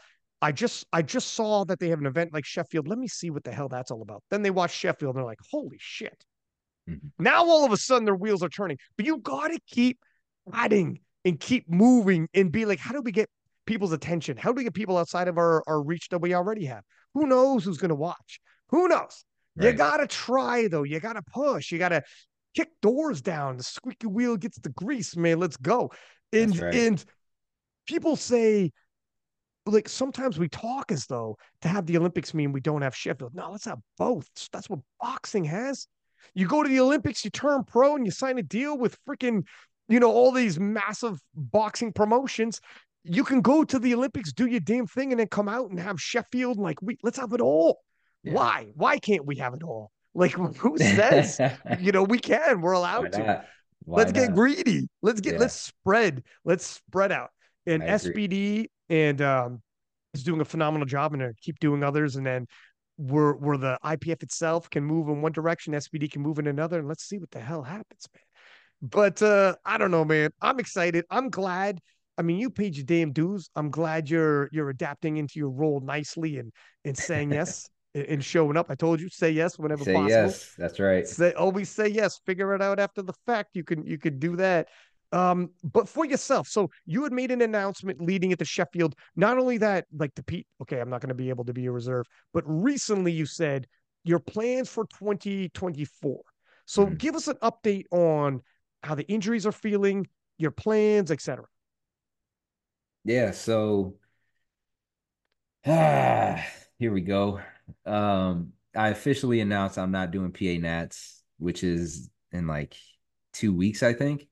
Mhm. Uh, and I told Pete, I tried to get him before I announced it on social media because I think as a sponsor, SPD sponsors me. Um, I have to give them updates as to like what my plans are, if anything material changes in terms of competing. So I tried to get him early, but I couldn't, and I announced it. Uh, yeah, this 2023, I wrote this down because I don't want to deviate from Eh, what I've said. you But could read us the post if you want. Like, I wouldn't mind yeah, if. I no. So yeah, the post actually said it was one of the hardest. This is one of the hardest decisions I've had to make in a very long time. But I've decided not to compete at Powerlifting America Raw Nationals 2024. I know you were hoping to see me compete, but I'm choosing a different path to achieve my goals for this year. 2023 redefined my perspective on success and what I want my legacy to be. A new era begins. And I like how it ended on a positive note. a new era begins. And I I I spoke to my coaches. I think you saw I was with my team in Sheffield. Hmm. I had first and foremost my pops. My dad was there. Jason, who's my strength coach. Ben, who's my strength coach. I get coached by both of them. And then my nutritionist, Kedrick. And we like Kedrick, he hasn't been just my nutritionist. Like he started out with TSG as an intern. So he actually started with Jason, and Jason was essentially like coaching me, but having Kedrick watch what he was doing with me as well. So Kedrick and I go way back before that. So it was only right to bring him in, not just you got a cat? Oh shit. Oh yeah, um, but I wanted to ensure that he was a part of this discussion and keep him involved because he deserves it. He's been there since the beginning, and even though he separated from TSG, started his own company with Reformance, and he's doing phenomenal things. I still wanted him to be a part of that discussion. So we decided not to go through with PA Nats just because, again, I think I released my PRP video right before I had announced that I wasn't doing nationals, but I had already made the decision that I wasn't doing nationals, and I wanted people to have context before any speculation started coming out. So when I released my PRP video, I said it had taken me 4 months to really get back to a good baseline. And training has been going phenomenal, actually. So I'm healthy, knock on wood, 100% healthy now. Knee is feeling phenomenal. I'm just not at a point where I think I would be at 850 plus in the 74 class. I'm just not there. And I learned the hard way last year by losing Sheffield, losing Worlds, and not getting selected to 2024 Sheffield for the wild card that success for me had to change because that's what I was resting my laurels on was like I'm a winner. That's all I do is I fucking win. I hadn't lost since 2017. Like that's that's a long time to not lose and then finally lose again. It was just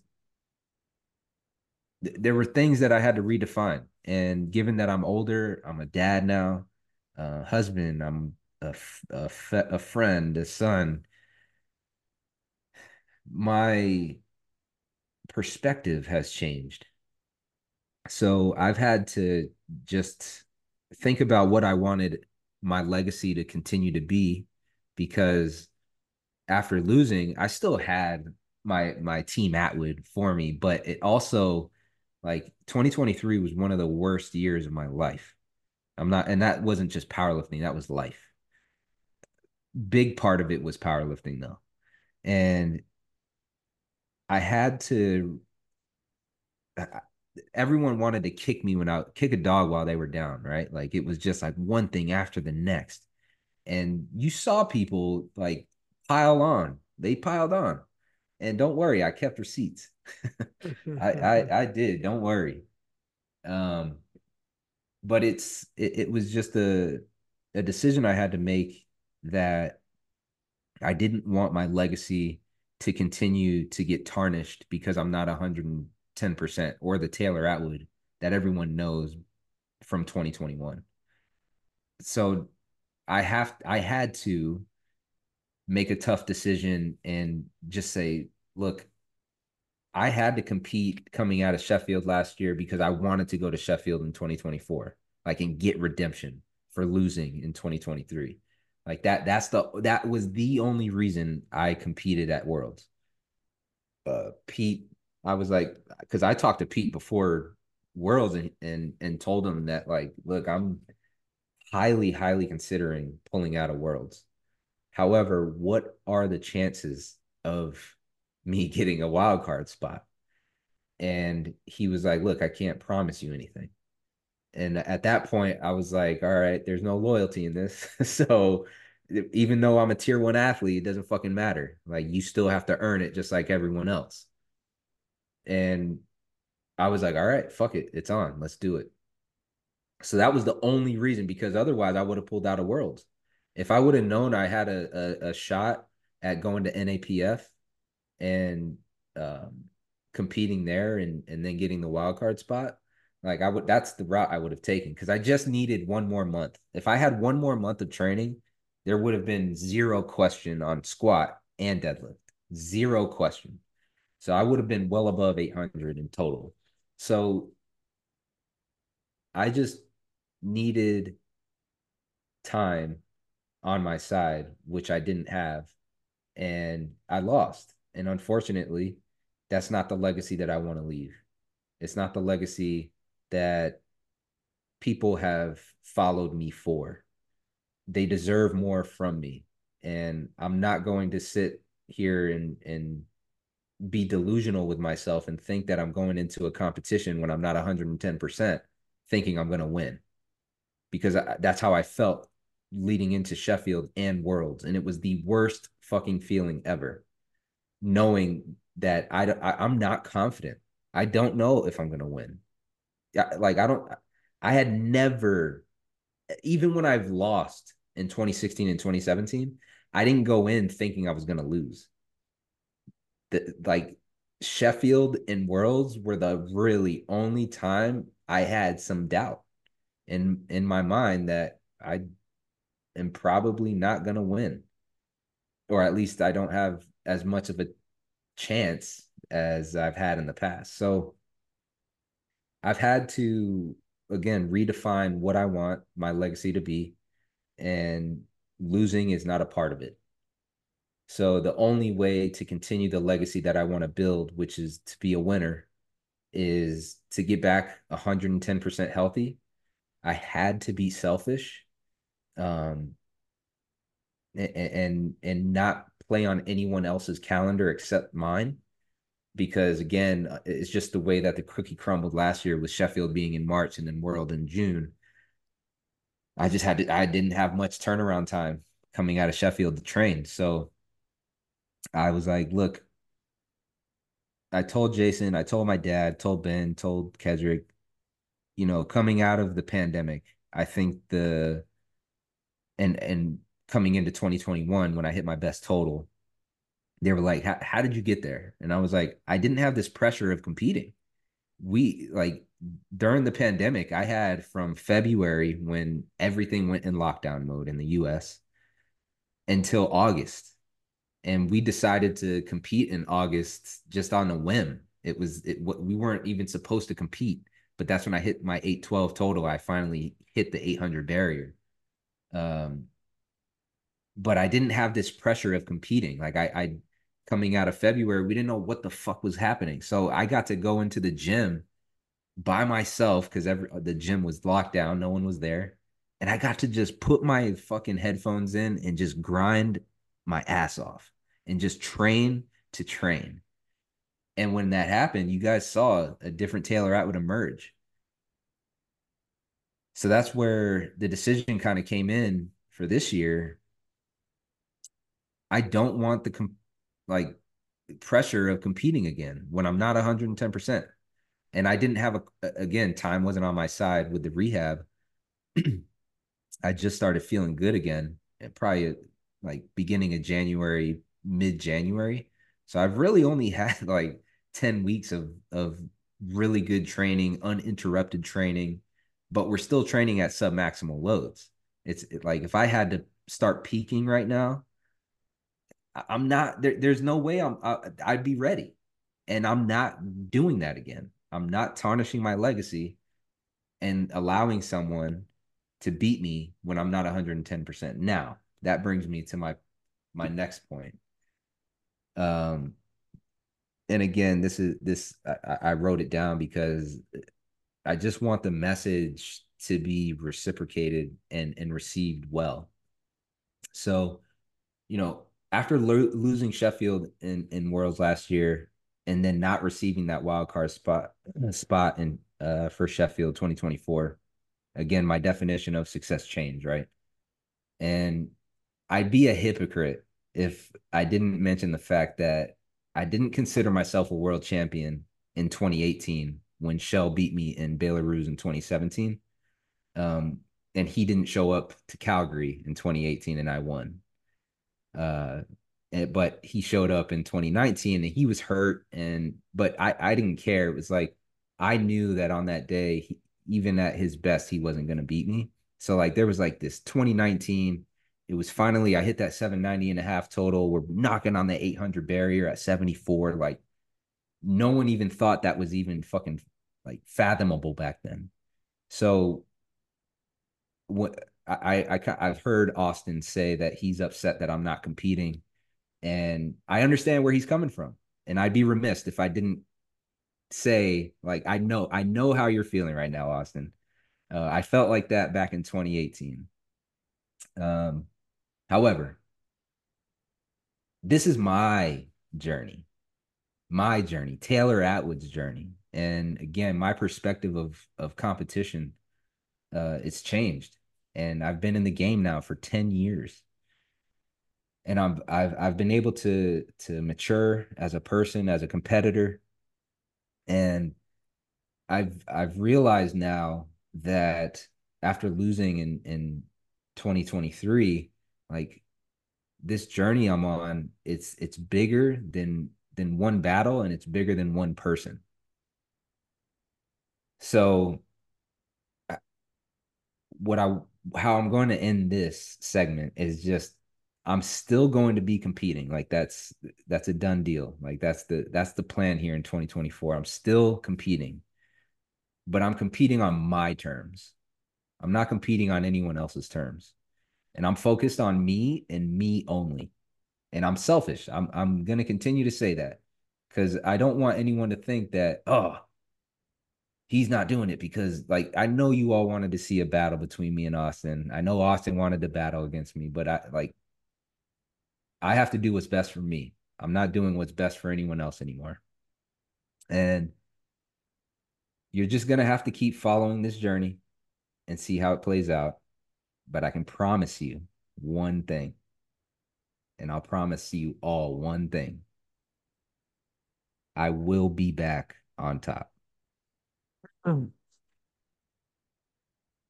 That's that's how you gotta hit it for sure. But I totally get where you're coming from, where it's you'll feel pressure to, well, give us this, give us that, give us this showdown, give us, and where you're like, listen to me, I want to give you what you want, but I am underperforming, and you guys know it.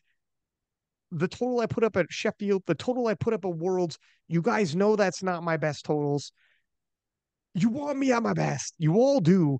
Do you want me just to step up and give you a showdown at what cost, just so I can, when I know I'm not at the best, you know I'm not, just because my name's Taylor Atwood? The name I helped build to be Taylor Atwood is why you're asking for it, but it's not going to help the name brand if I keep doing this. I know what you mean, where it's like, let me just gather myself and give you the best I can. Mhm. Let me just give you the best I can as a 35-year-old 10-year veteran. Let me give you, at least let me give you that. And Mhm. we'll all be a lot happier if we just have a little bit of patience. Otherwise, and some people, I think you're 100% right, don't give a shit if you're at your best. Some people want you just to show up so they can be like, yeah, that's what I thought. It's like, yeah, all right. Well, you know what I mean? Where it's like, I'm not doing that for you.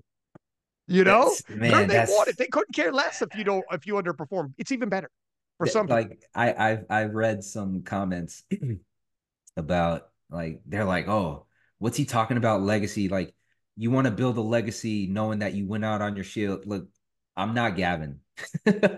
I'm I'm not I'm props to Gavin, man. Like, he talks about all he wants to do is go out onto the platform. He doesn't give a shit if he wins or not, and that's his brand. That's how he builds his thing. But that's not Taylor Atwood. That's not who I am. That's not the brand that I've built.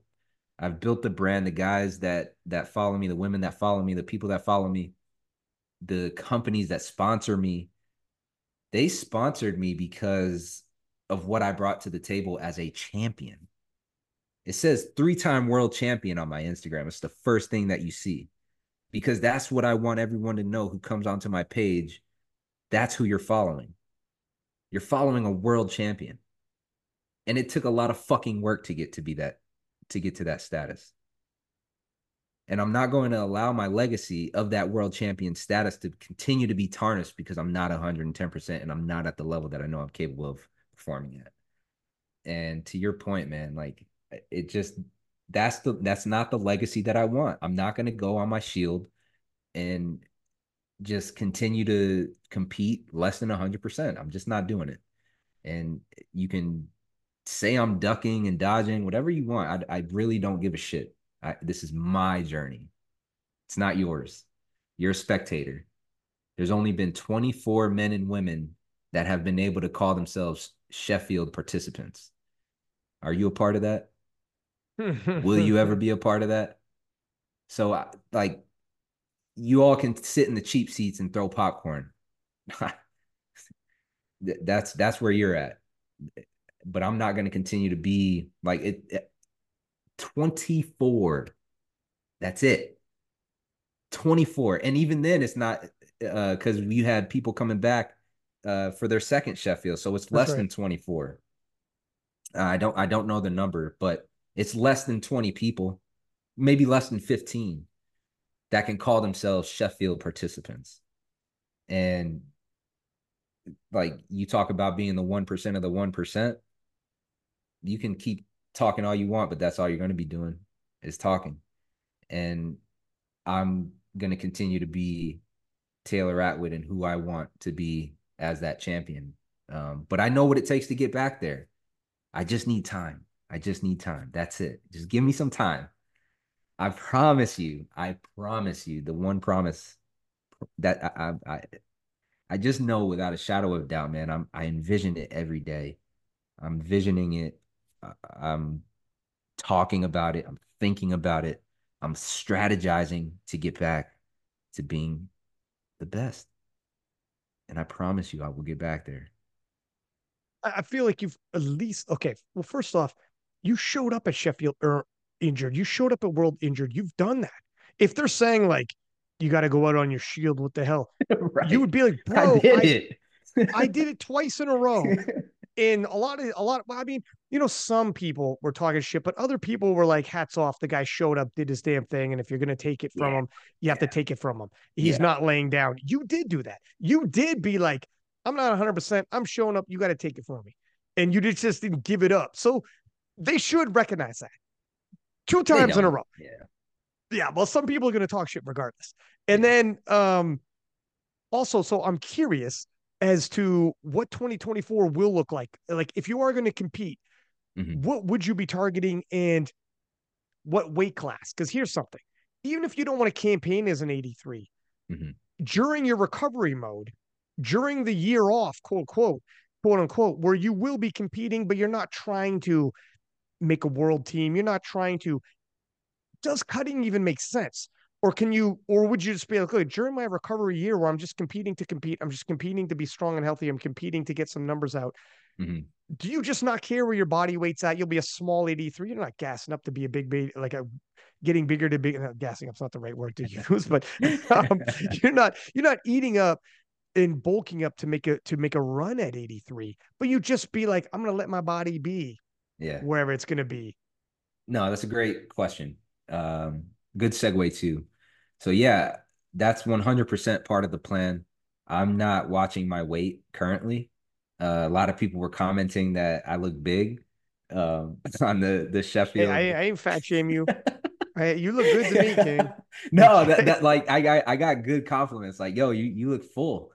But I'm You're like like easy, I'm like, dang, easy. We're hey, coming out of the stop we're coming out of stop winter. hey, stop See, hyping me up, man. stop gassing me up. Like, Yeah. yo. um no, we've been doing a lot of hypertrophy on the upper body as well. Like that's part of our programming is we're doing a lot of rehab and prehab exercises. One of them being shoulders because coming into Sheffield 2023, I had some pec tendon issues. So one of the things that we really wanted to focus on when I had my PRP, I wasn't able to squat or deadlift for almost like 10 weeks, man. Oh Like wow. at less than 50%. Yeah. Like that was, if you listen to my PRP video, the doctor told me not to squat or put any type of pressure that would screw up that new biology that is being created. They didn't want me to do anything above 50% for like 8 to 10 weeks. So that's kind of what was happening. I was still squatting, still keeping my neural patterns there, but they were really just body weight squats and not doing anything crazy.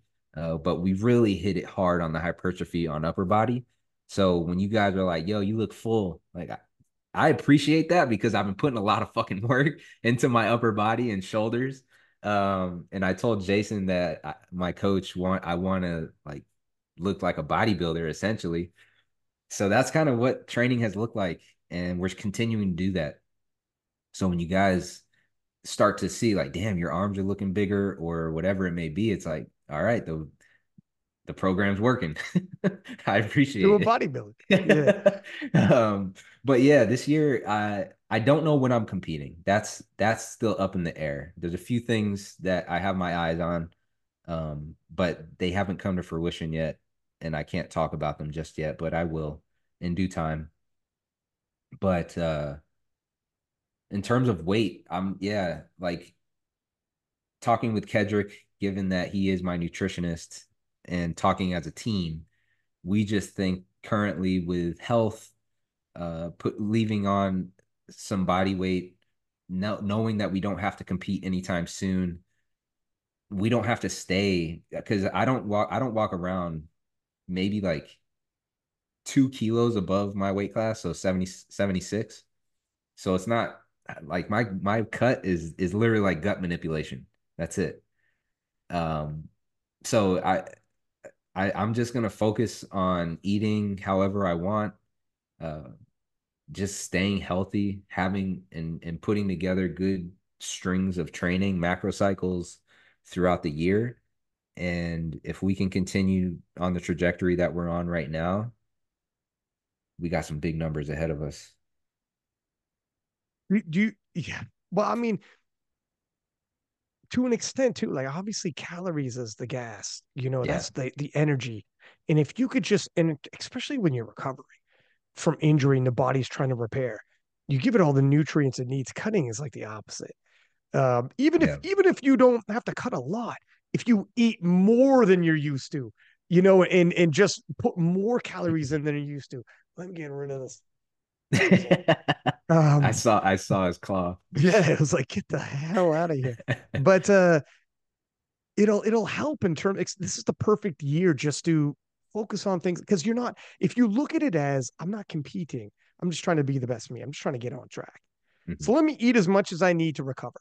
And mhm. let me walk in there not worrying about body weight because I'm not trying to compare myself to anyone else. As a matter of fact, if I'm a small 83, I'm neither an 83 nor 74 good. Then you're not comparing me to an 83 or 74s. Right. Because when you look at other 83s, you'll be like, yeah, he's way smaller than Russ and the other 83s. And then when you look at me, other 74s, be like, yeah, but he's not even cutting. He's just showing up, having fun, put up numbers. That's good. Make your in between Atwood weight.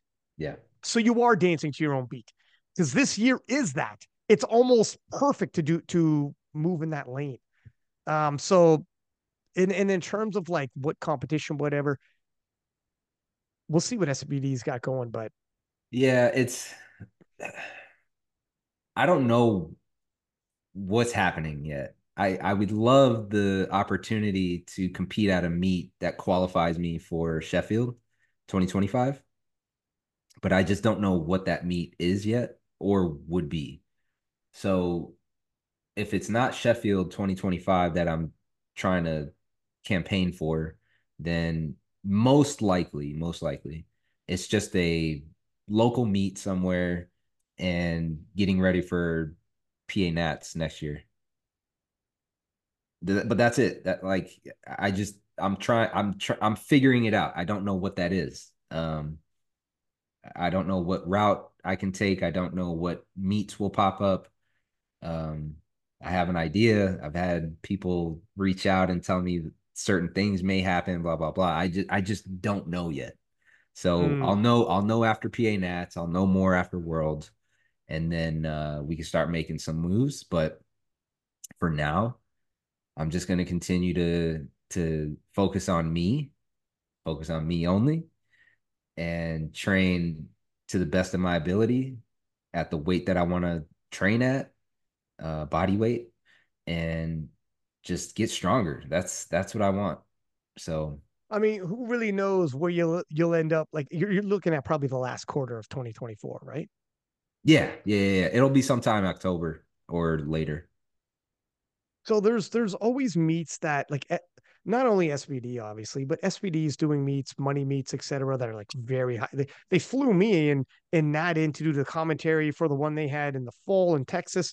Yeah. And when SBD gets involved, the live streams are like top shelf. PA Well, Nats did worthy has Pete told you anything about like what the other meets will be doing. Like this you're year? doing several other meets this Yeah. year. I mean, they're even doing they're up in Canada doing the Canadian Westerns and flying me out to do the commentary for that. So there's a bunch, Are you doing the you one in know, July in Charlotte?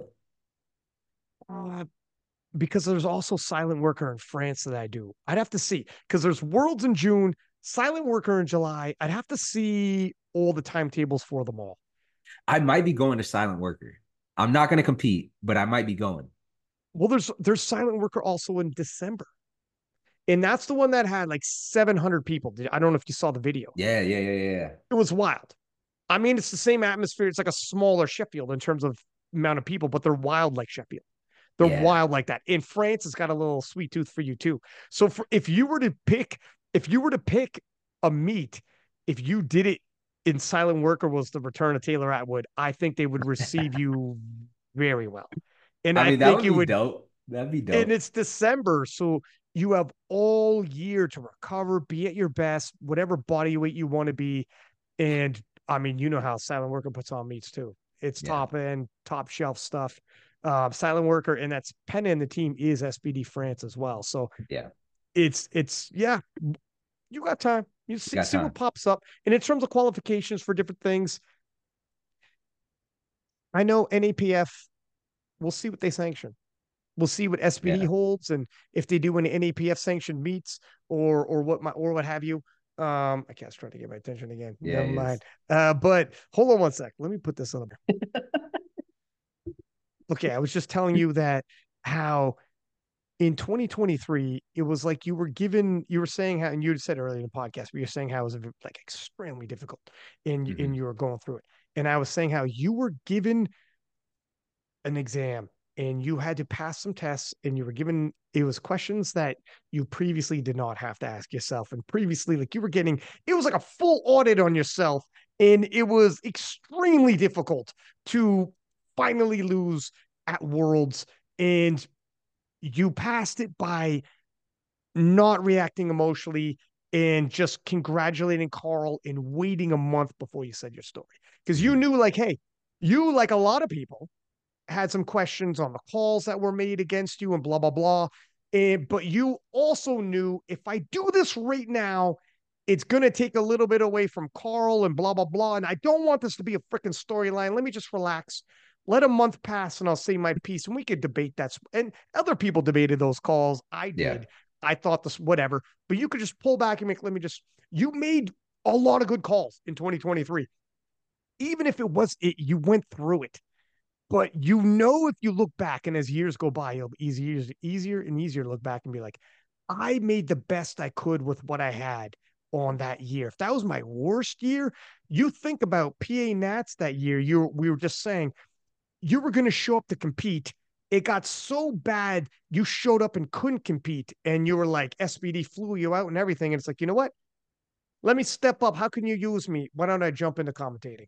Yep. Let me do something out of this. Let me get something out of this. Let me make it right. And doors open from that. Look at a year later, same thing happens, but SPD is like, well, we could still use him for Sheffield in a million different Hmm. ways. You give him Yeah. presentations, analysis, preview show, and now interviews. Look what happens when you stay positive. Look what happens when shit hits the fan and your reaction is like, okay, I'm getting audited right now. And this hurts. This is tough. What can I do?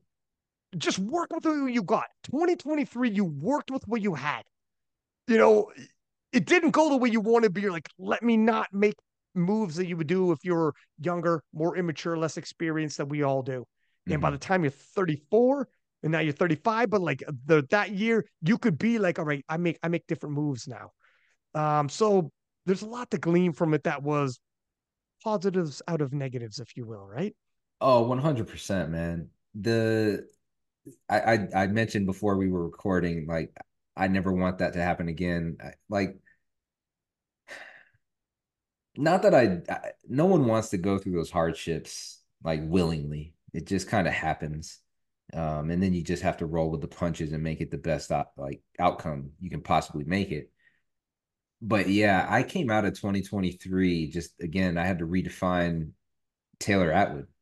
And that's a part of my legacy as well. Is like I have now hit rock bottom. How am I going to climb back up? Am I going to get back up? Am I going to climb this mountain and get to the top again? Those are still questions that are going to have to be answered. But you better know damn well that I'm doing everything in my fucking power, everything to get back to that moment and that top, because that is the legacy. That is the Atwood legacy. That's a part of it. And to be able to make positive outcomes out of negative situations, that's kind of what I've had to do my entire life. So yeah, it's such a great point that you brought up in terms of, PA Nats. I was going through it. I'm going to be releasing a YouTube video. I mentioned that earlier off air, but I'm going to be releasing a YouTube video that kind of takes you through what my experience was, my true experience leading into Sheffield last year, um, and how bad it really was. But not being able to compete at PA Nats, and then you graciously reaching out and being like, yo, can you commentate with me? And me, even though I was going through it, it's like, hell yeah, let's do this. Like that it sounds like fun. Just saying yes. And as you always say, just say yes. So I did. And who knew what was going to come out of it? And here we are. I was helping interview people at Sheffield, and there's different commentation things entering my realm that I didn't think were possible. So yeah, it's always just you always be prepared, regardless of what's happening around you. Dude, pivot. It's the be king of the pivot. That's life is if you, the most successful people in life and the happiest people in life are those that can pivot Yeah. because you'll you probably finding out we'll all find out life never unfolds the way you want it to, Mm-hmm. but it unfolds the way it's going to go. It unfolds the way it's supposed to, and you'll have a year mapped out and none of that shit's going to happen. But when it comes down, be prepped to pivot when you need to pivot, and you'd be surprised when one door closes, another door opens, and God knows what happens. Maybe if you can pivot with enthusiasm, you're fine. And you've you leveled up maturity wise in so many ways because you got handed, if you take a defeat and everybody's piling up on top of you, and you recognize I'm not posting or coming on a podcast or anything right now, and you wait, and you made all these calculated moves, man. You're gonna look back and be like, 2020, everybody can act a certain way when everything's going their way. How are you gonna act when things stop going your way? Now you get chin checked. And if that's as worse as it got, you did a very good job handling a lot of shit. Where it's I like, look at, appreciate it. I wish I was at Sheffield.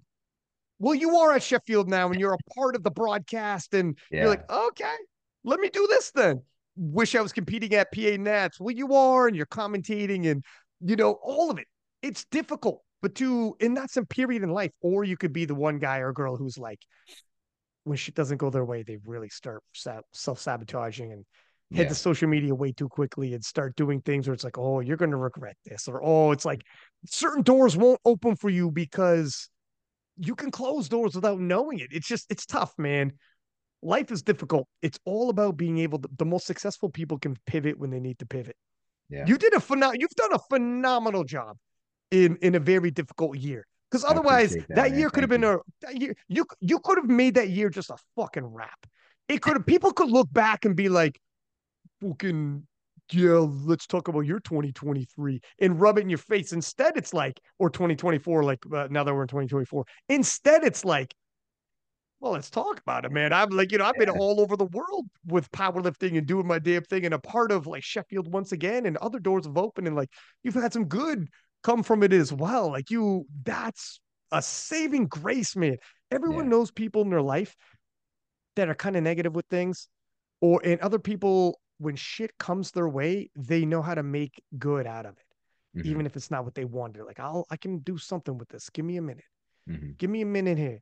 Let me take this. Let me digest it. Let me get upset for a second. Let me turn it around and let me move. yeah, And you've done that several times from getting chin checked. And that's why you're going to be all right and you're going to stick around and you'll be one that lasts. That's why you lasted this long, man. that's right. That's right. No, Right? I appreciate that, man. Thank you. It goes a long way. So looking at Sheffield's wrapped up, first off, what was like Mhm. some of the biggest performances of Sheffield for you that stuck out? It was all on the women's side. Maybe Gustav, just because he only had a 4% chance of winning. Phenomenal, by the way. Um, Talk about an yeah, underdog story. like that. Yeah, Gustav. Hats off to him coming in the clutch. He went 8 for 9, but I think he got called on his like one bench, and it was like a technical error. So I think he went like for sure he went 8 for 9 on paper, but I think it was like his second attempt or something, and he still moved up on his third attempt on bench. So I consider that a 9 for 9 day in my book. Um, Well, let me ask you this. This so is, let me ask you some straight up pointed questions then, more specific questions, not pointed. For the 93s, we have Gustav, who just won Sheffield and is the king of mhm, kings right now with 895. Looked like room to spare. Probably did have room to spare. We have Tycho that finally missed a lift, very rarely misses lifts. yeah, Held him back on squat. He got his third squat, but it probably wasn't the planned third. The old, if I miss my second, I'll take my third, take off about 5 kilos and do that. It was probably something along those lines that he did his third. mhm, Um, but we have Emil Krastev from Bulgaria, who in training just did 906. that's right. And that video blew up. And then the story that I shared where his friend is like, somebody's got to be the greatest. Somebody has to be the greatest, and is gassing him up. And I got chills. And Emil got all of Team Bulgaria's with him flexing Yeah, in a pose. I And loved it. he was getting emotional. He did 906. Gavin is going to show up at PA Nats now. And Hmm he's like, look, I got to go to Worlds. And you look at that turnaround from Sheffield to Worlds is way too harsh, but I'm going to do it anyways. I'm Yeah, peaked. I'm ready. And if Gavin's bench hadn't dropped like 7.5 kilos, I'm not even giving him numbers he hasn't already hit. If he squatted what he squatted at an IPF standard, he deadlifted what he deadlifted at IPF standard. If he benches what he previous benched, he'll be in the 900s as well. I'm not even giving him a bench he hasn't done before. He just needs to bench what he previously did. He's also over 900. Then you got Petrie coming over. And then I mean it's great. And Petrie, God knows what he's going to do as a 93 because he's phenomenal as a 90. hmm It is absolutely insane what's about to happen. Going into Worlds, in your opinion, not who's going to win because you don't have all the put you on the spot this far out when you don't have training footage to take a look at yeah, is like telling you it's way too far ahead. right. But for right now, what you've seen, who do you think would be the favorite, odds on favorite? Not even who you think's going to win, because God knows what everyone's going to do in training. But if you were to take a temperature of the room of the community odds on favorite, who do you think that would be? That's such a great question, man, because it's a murderer's row in 93s, like the most competitive weight class, I think, in the IPF. So you have Gavin, who's a bit sporadic in terms of performance, hasn't really put together that 9 for 9 day and has come out on top. So it's hard for me to put my chips on the table for him just because he hasn't proven it yet on the IPF stage. Is he capable? 100%. It's just we haven't seen it yet. So that's the only reason I'm not going to say Gavin. but it can certainly be him. I don't know enough about Petrie yet on an IPF stage, so I'm not going to throw him in the mix, although he is a phenomenal 90 lifter. Uh, Emil, he's got Kedrick on his side in terms of both training and nutrition. So Mm, no stone is going unturned there. And his training looks absolutely phenomenal. mm. However, I'm going to go back to my original saying. I don't care what you do in training. Show me on the platform. And not saying that Emil can't put that performance on a platform, but he hasn't shown it yet.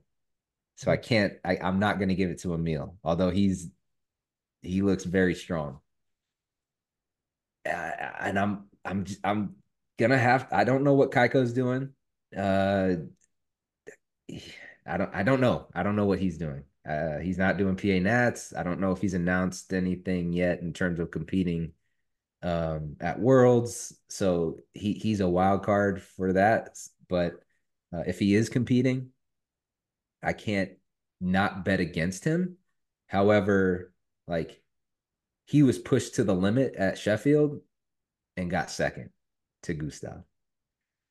So that leaves only one person for me. And given that Gustav performed how he did at Sheffield on the biggest stage internationally in powerlifting in general, I think the favorite heading into Worlds is Gustav. That's just my personal opinion. He has almost what he has 4 months almost under his belt for training leading into Worlds to add to his solidified 895 total. Um, so like he's the favorite in my opinion. How about this? The 83s, Delaney Wallace, two-time world champion, but the big caveat with that was, but you didn't beat Russ to do it. Mm-hmm. And Russ casts a big shadow because he's such a massive star in powerlifting. Yeah, I mean, you have world champions and then you have a star like Russ, right? yeah. Now at Sheffield, Russ wasn't there, but Russ's world record was. And that is the highest total Russ has ever achieved at the IPF world level. Mm-hmm. And what does this mean for Delaney Wallace to have broken that world record in terms of his legacy?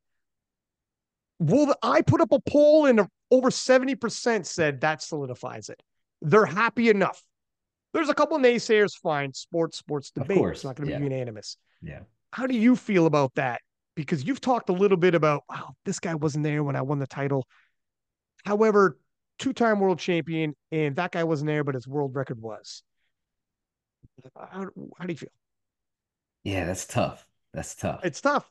That's tough. However, knowing that there's another bigger guy, badder guy walking around potentially uh doesn't sit well with me.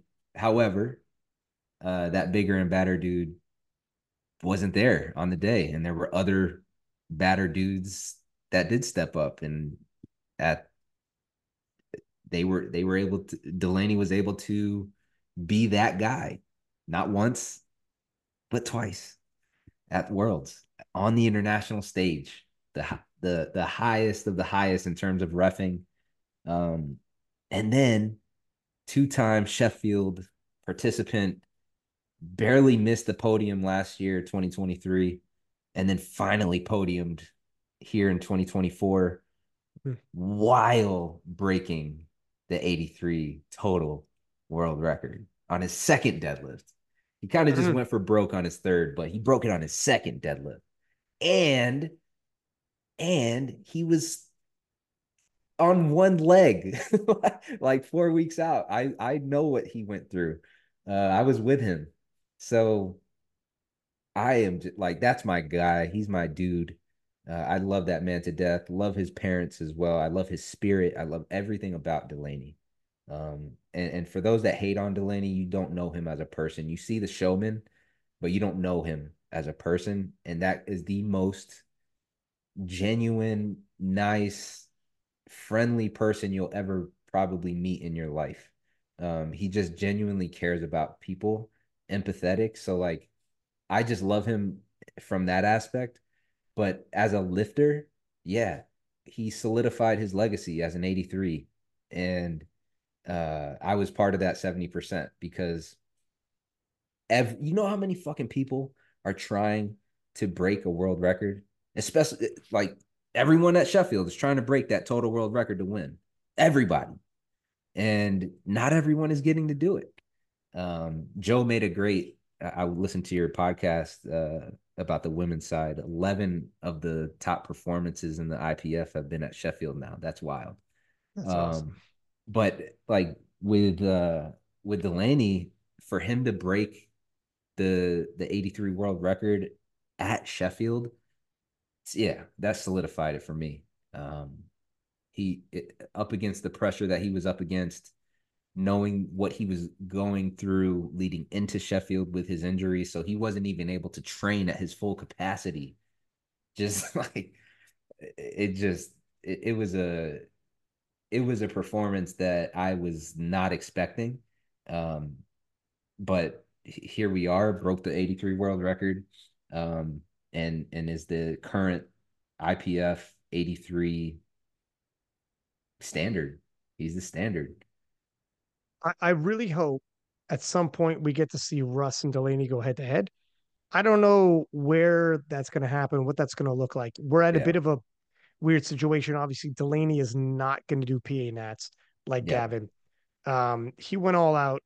He broke the world record. So at the very least, he's made it so Russ can't come in like he has previous years where he'd win with a 20-kilo spread. I mean, he might go over 841 by 20 kilos, but he's not walking in there on a bad day and still being okay. He Yeah. knows the standard now is no, you need the PR. Yeah. You need the best performance you've given at 83 to make it to the world team. Delaney has set a high tide for you to work with. And when he goes to Worlds, there were some great 83s around the world, and Aharo Jurens has done 820 and up. Like there's some fantastic 83s, don't get me wrong, but Delaney is still the guy to beat for Russ, and Russ is the guy to beat for Delaney. Mm-hmm. It's got to happen somewhere. Yeah. If Russ wins Worlds, he's going to Sheffield. Mm-hmm. Does it happen there? I don't know. There's too much that's got to go down. I But know. It's wild. we need to see Delaney versus Russ at some time again. When Yeah. they faced off, and the last time they met was 2021, and nobody knew who Delaney was unless Mm-hmm. your last name was Wallace. And he hadn't won back-to-back worlds. He hadn't broken. I don't even know if he cracked the 800-kilo mark. And he did 821, and everyone's like, "Oh my god!" Delaney showed up and just blew by. Like he was out totaling Sean Noriega and all those guys. And then since then, Sean's phenomenal. We all thought Sean was the guy that was rivaling Russ. All this time, we just didn't realize how special Delaney was until, Right. well, look at us now. He's 840 and up, two-time world champ, and done everything he did. It's Delaney. It, this new Delaney needs to face Russ, the new Russ, and we need to sort this. We got a rivalry going now. So I'm very interested. I don't know where it's going to happen. Yeah. And I talked to Russ about it, in the DMs, and he's like, yeah, I mean, it would be great, but obviously I'm going to Worlds. I'll be eyeballed, his path. He wants Worlds. He wants Sheffield. He wants World Games. Like, I mean, he's not going to deviate if the lady lines up. Cool. But Yeah. so we'll have to see how it all plays out. Yeah. Another one on the men's side, then I'll ask you a couple questions about the women's, but Jesus Oliveras, um, phenomenal squatting, back to back. Broke Ray's world record that's held for a long time. It's not the Ray's PR for everyone watching. Some people had asked some questions. Ray did more at an Arnold Classic, but it wasn't an international event, That's so right. that's not a world record. But he did phenomenal. Squatted over 1,000 pounds in the same day at Sheffield.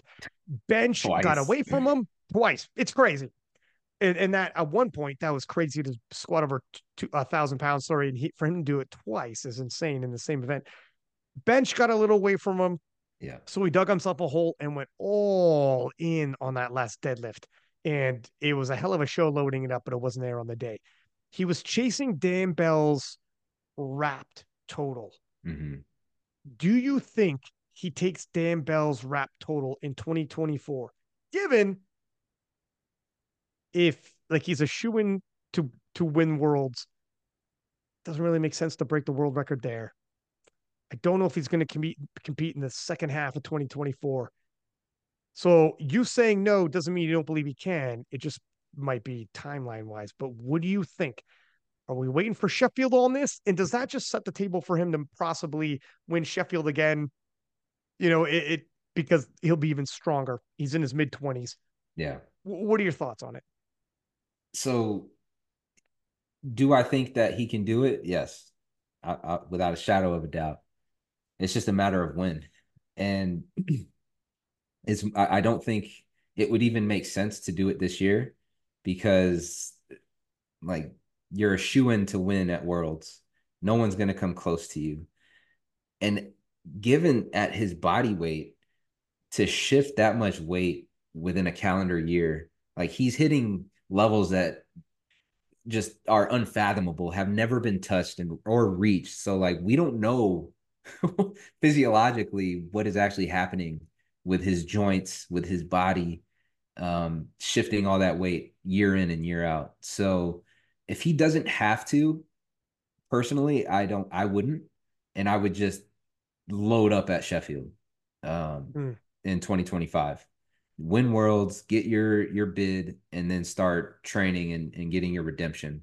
Because I mentioned it earlier on the podcast. One of the things I wanted to talk about was the Sheffield performances and the men's underwhelming. That was an underwhelming performance from him. And that respectfully, Jesus, don't soundbite this either. This is just me I won't respectfully. sound bad. This is me Out of respect. context, I'm just going to put that in. That's all. uh, That is actually what this episode is going to be called. oh my god. So I listened to your podcast, and Matt Gary was like, look, you got to take the good with the bad as well. And we got to call a spade a spade. And I think that's where we're at with it. Like, don't take it any other way, use it as motivation. So, but I'm going to call a spade a spade. That was a very underwhelming performance. And he made some rookie mistakes, which I was not expecting. Um, his bench press, he had some technical errors. He stepped back on his first deadlift. Like, there were just uncommon errors on his end. I don't know what was going on, either physically or mentally, but it wasn't the Jesus that we saw in 2023. Um, and I think there were some things outside in life. His mom got sick last year, so he had a different spirit and mindset about him, and he needs to figure out how to get back to that spot.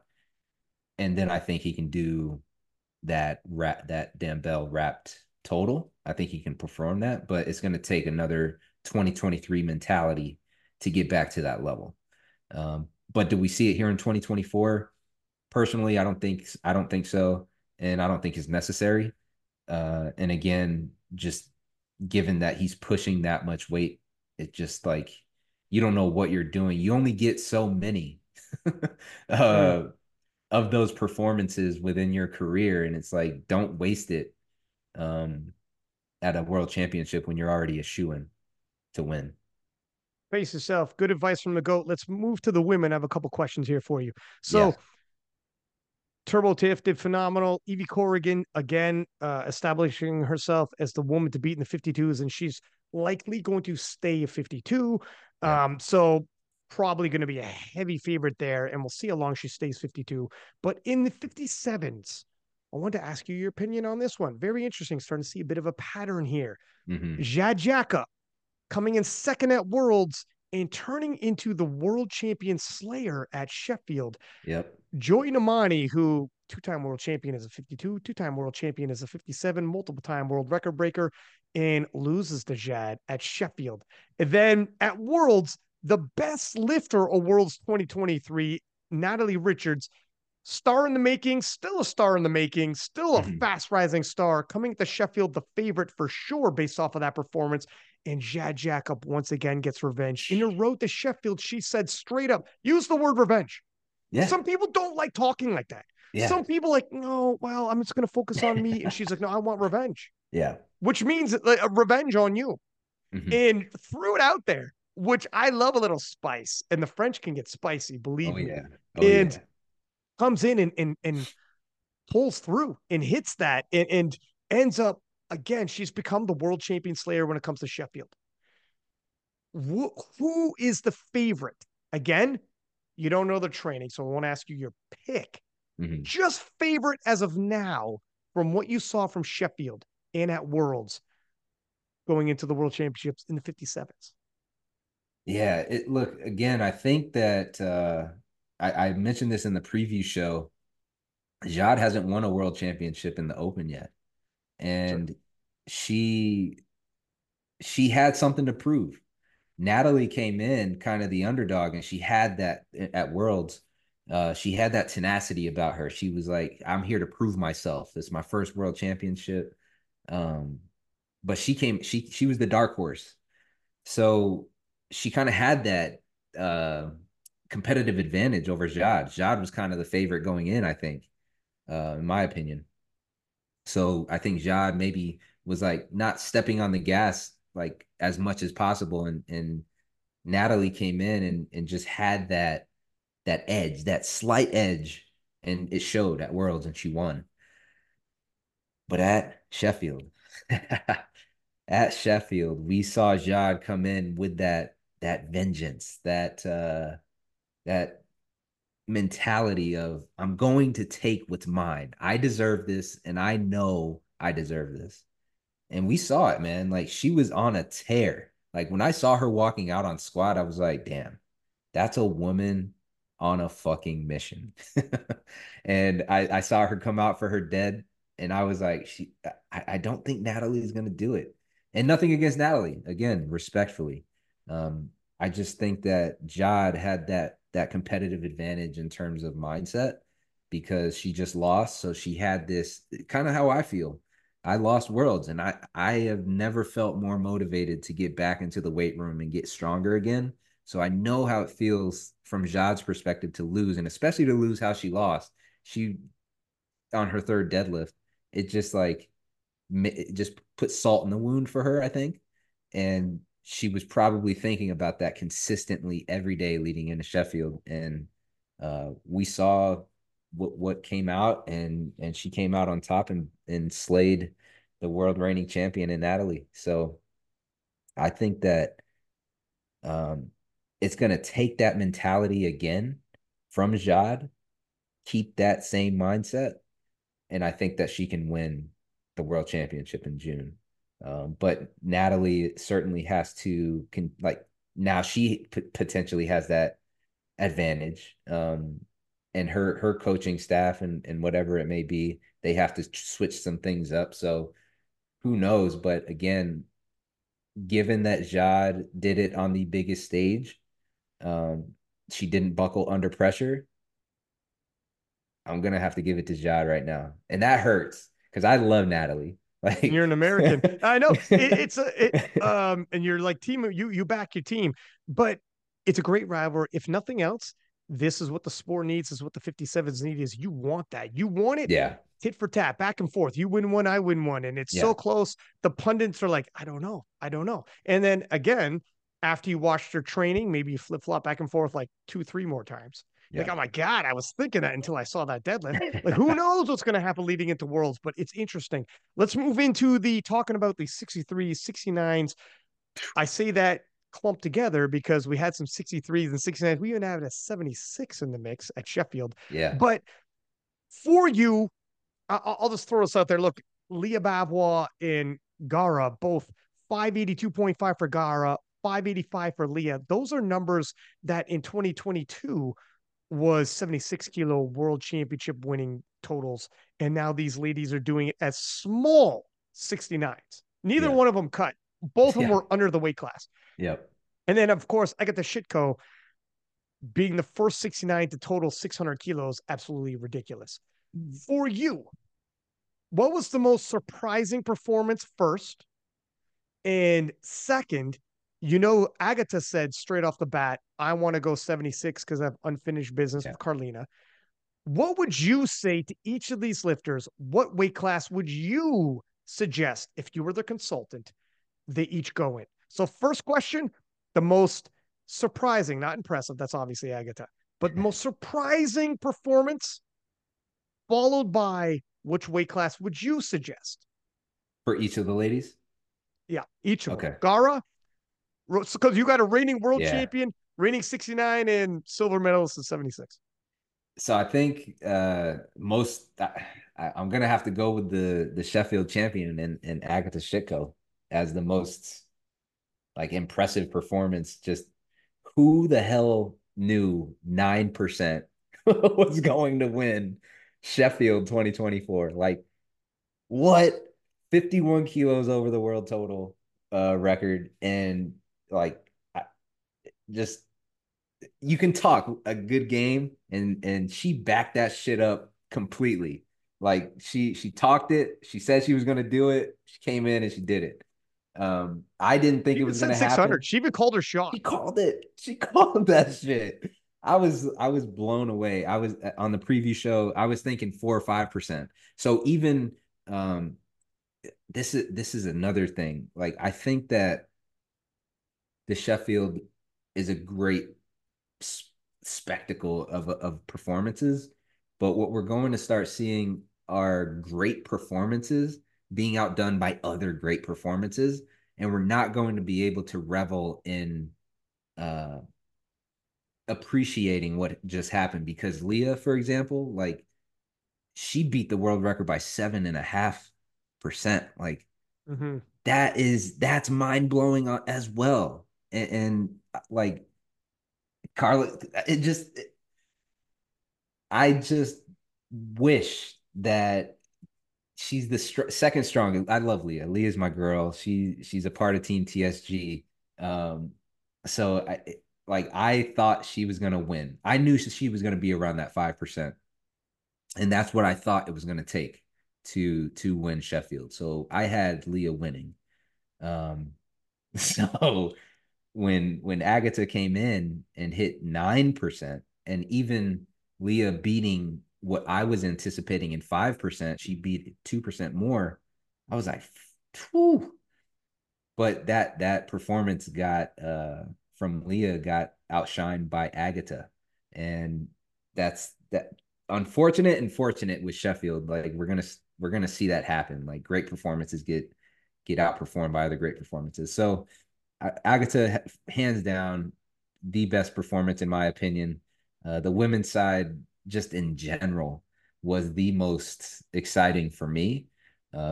Seeing seeing a 300.5 kilo squat from Sunita Hey, don't get ahead was, too much. I I'm working my way know, with the but weight like, classes. holy You're shit. getting excited. You're like me. All right, my bad, my bad. Yeah. So Okay.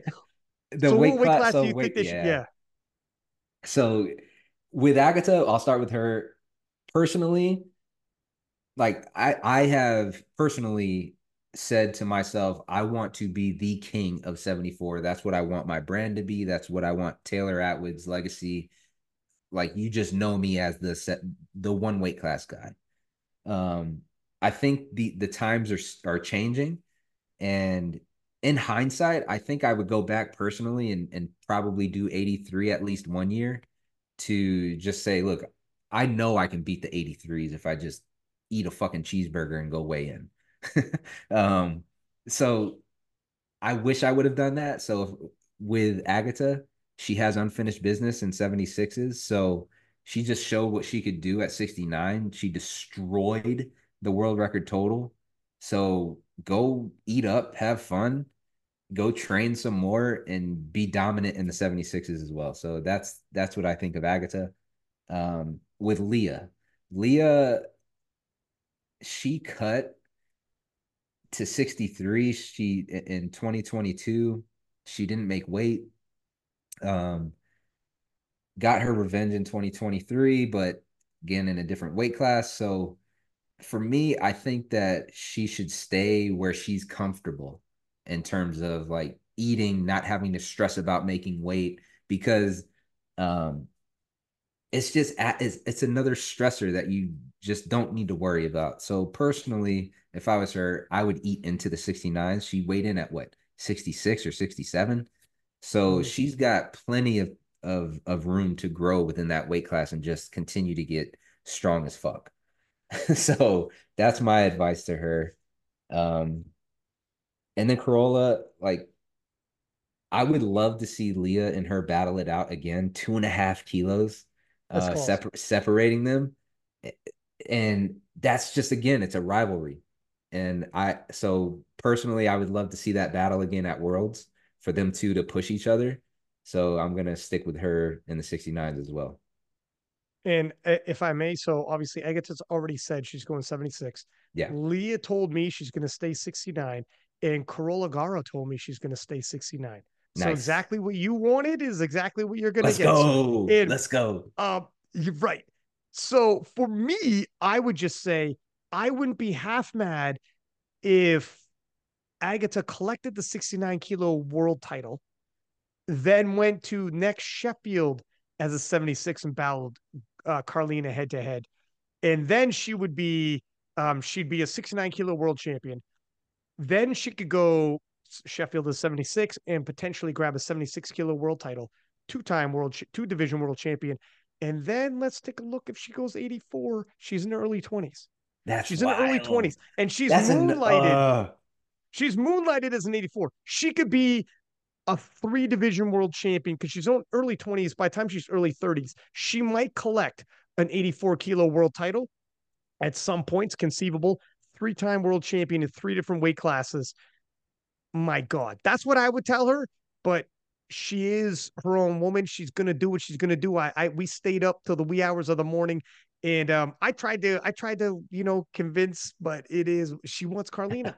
She wants Carlina, and Carlina, and it's a nice segue, is like, come and get it, love. Come Yeah. and get it. I'm open for business. So, and I'm happy Carlina, who never has an easy time for travel, multiple time zone changes, flying all the way across the Yeah. world for this. Doing 610, Agatha doing 600, a weight class below. It begs the question: what happens? What happens? What happens if they're Mm-hmm. both 76s? And Agatha now has got all the momentum on her side. Who do Agatha you had think would more. be She had more in the tank too. yeah? Who do you think would be the favorite as of now? Again, it's not a prediction, Mm-hmm. because you haven't seen any of their training.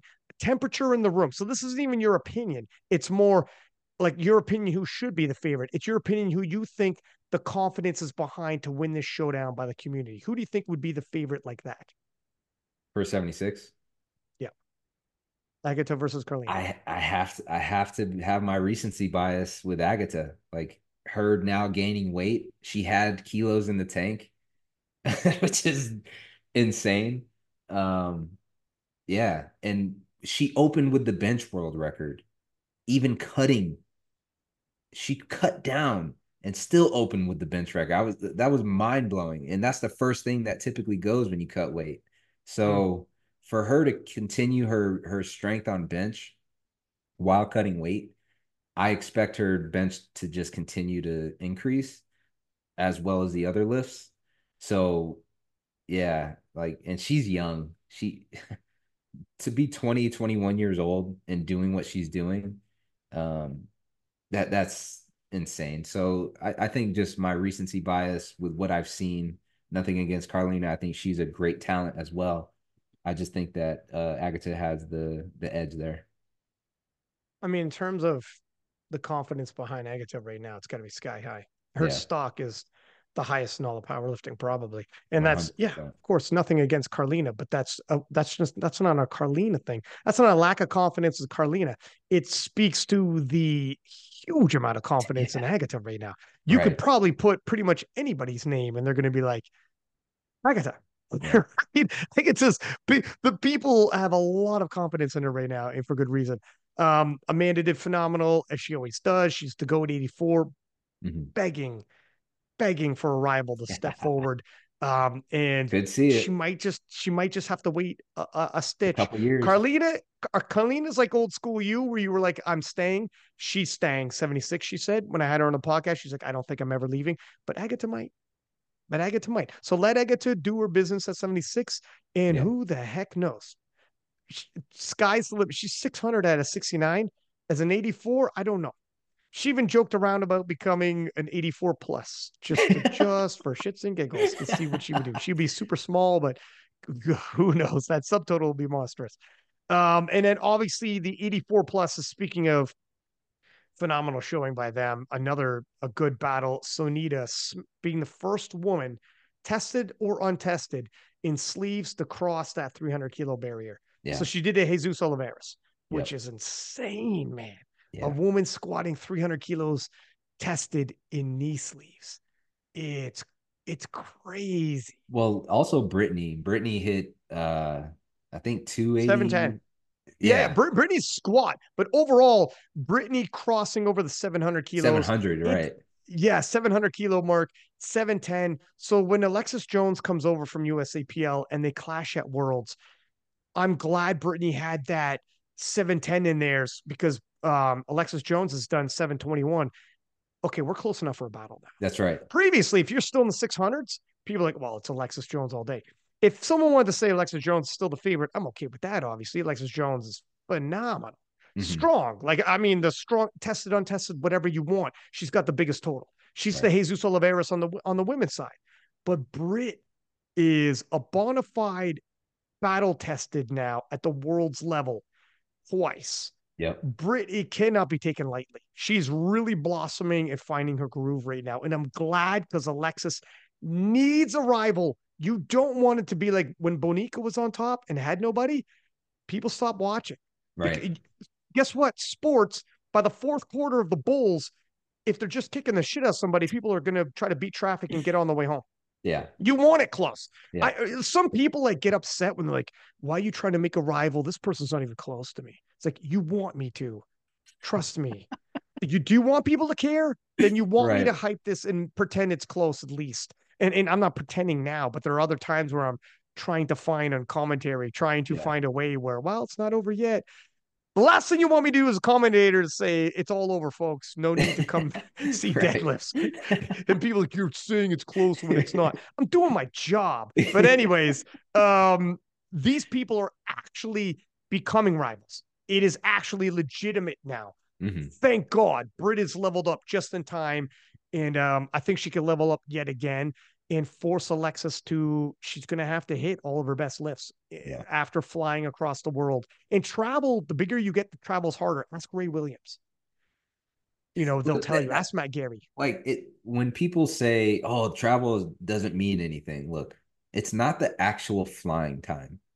It is all of the variables when you're in a different country and you're in a different part of the world where sleep is now a variable, finding your water, finding your food, how you're sleeping overseas and getting adjusted to different time zones.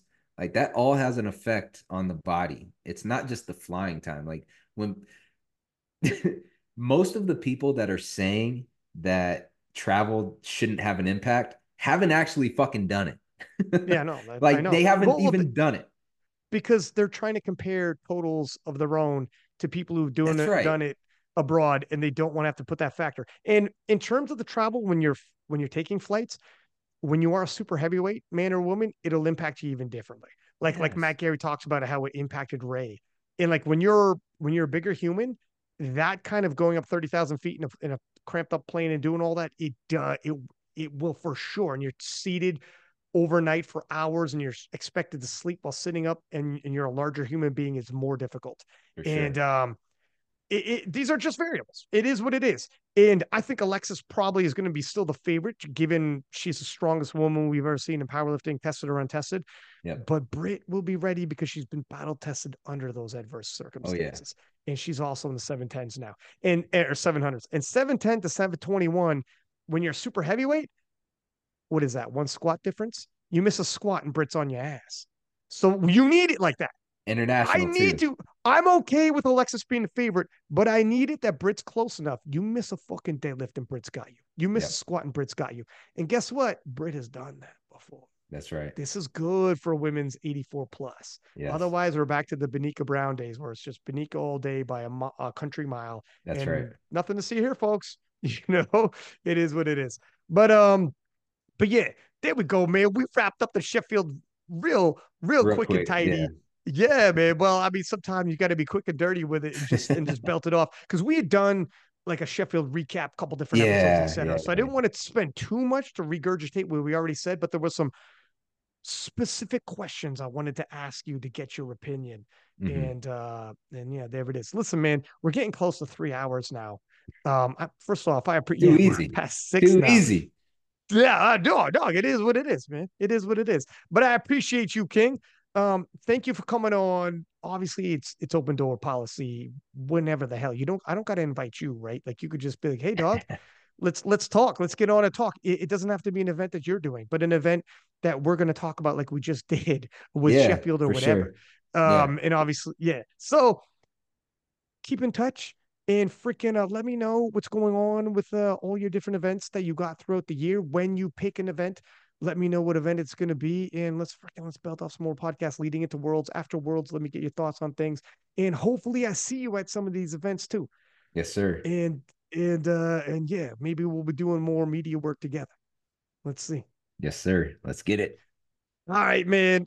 Until next time, everybody, please do subscribe, give us high ratings, and as per usual, Pack Lapadat, 6 up, and we are out.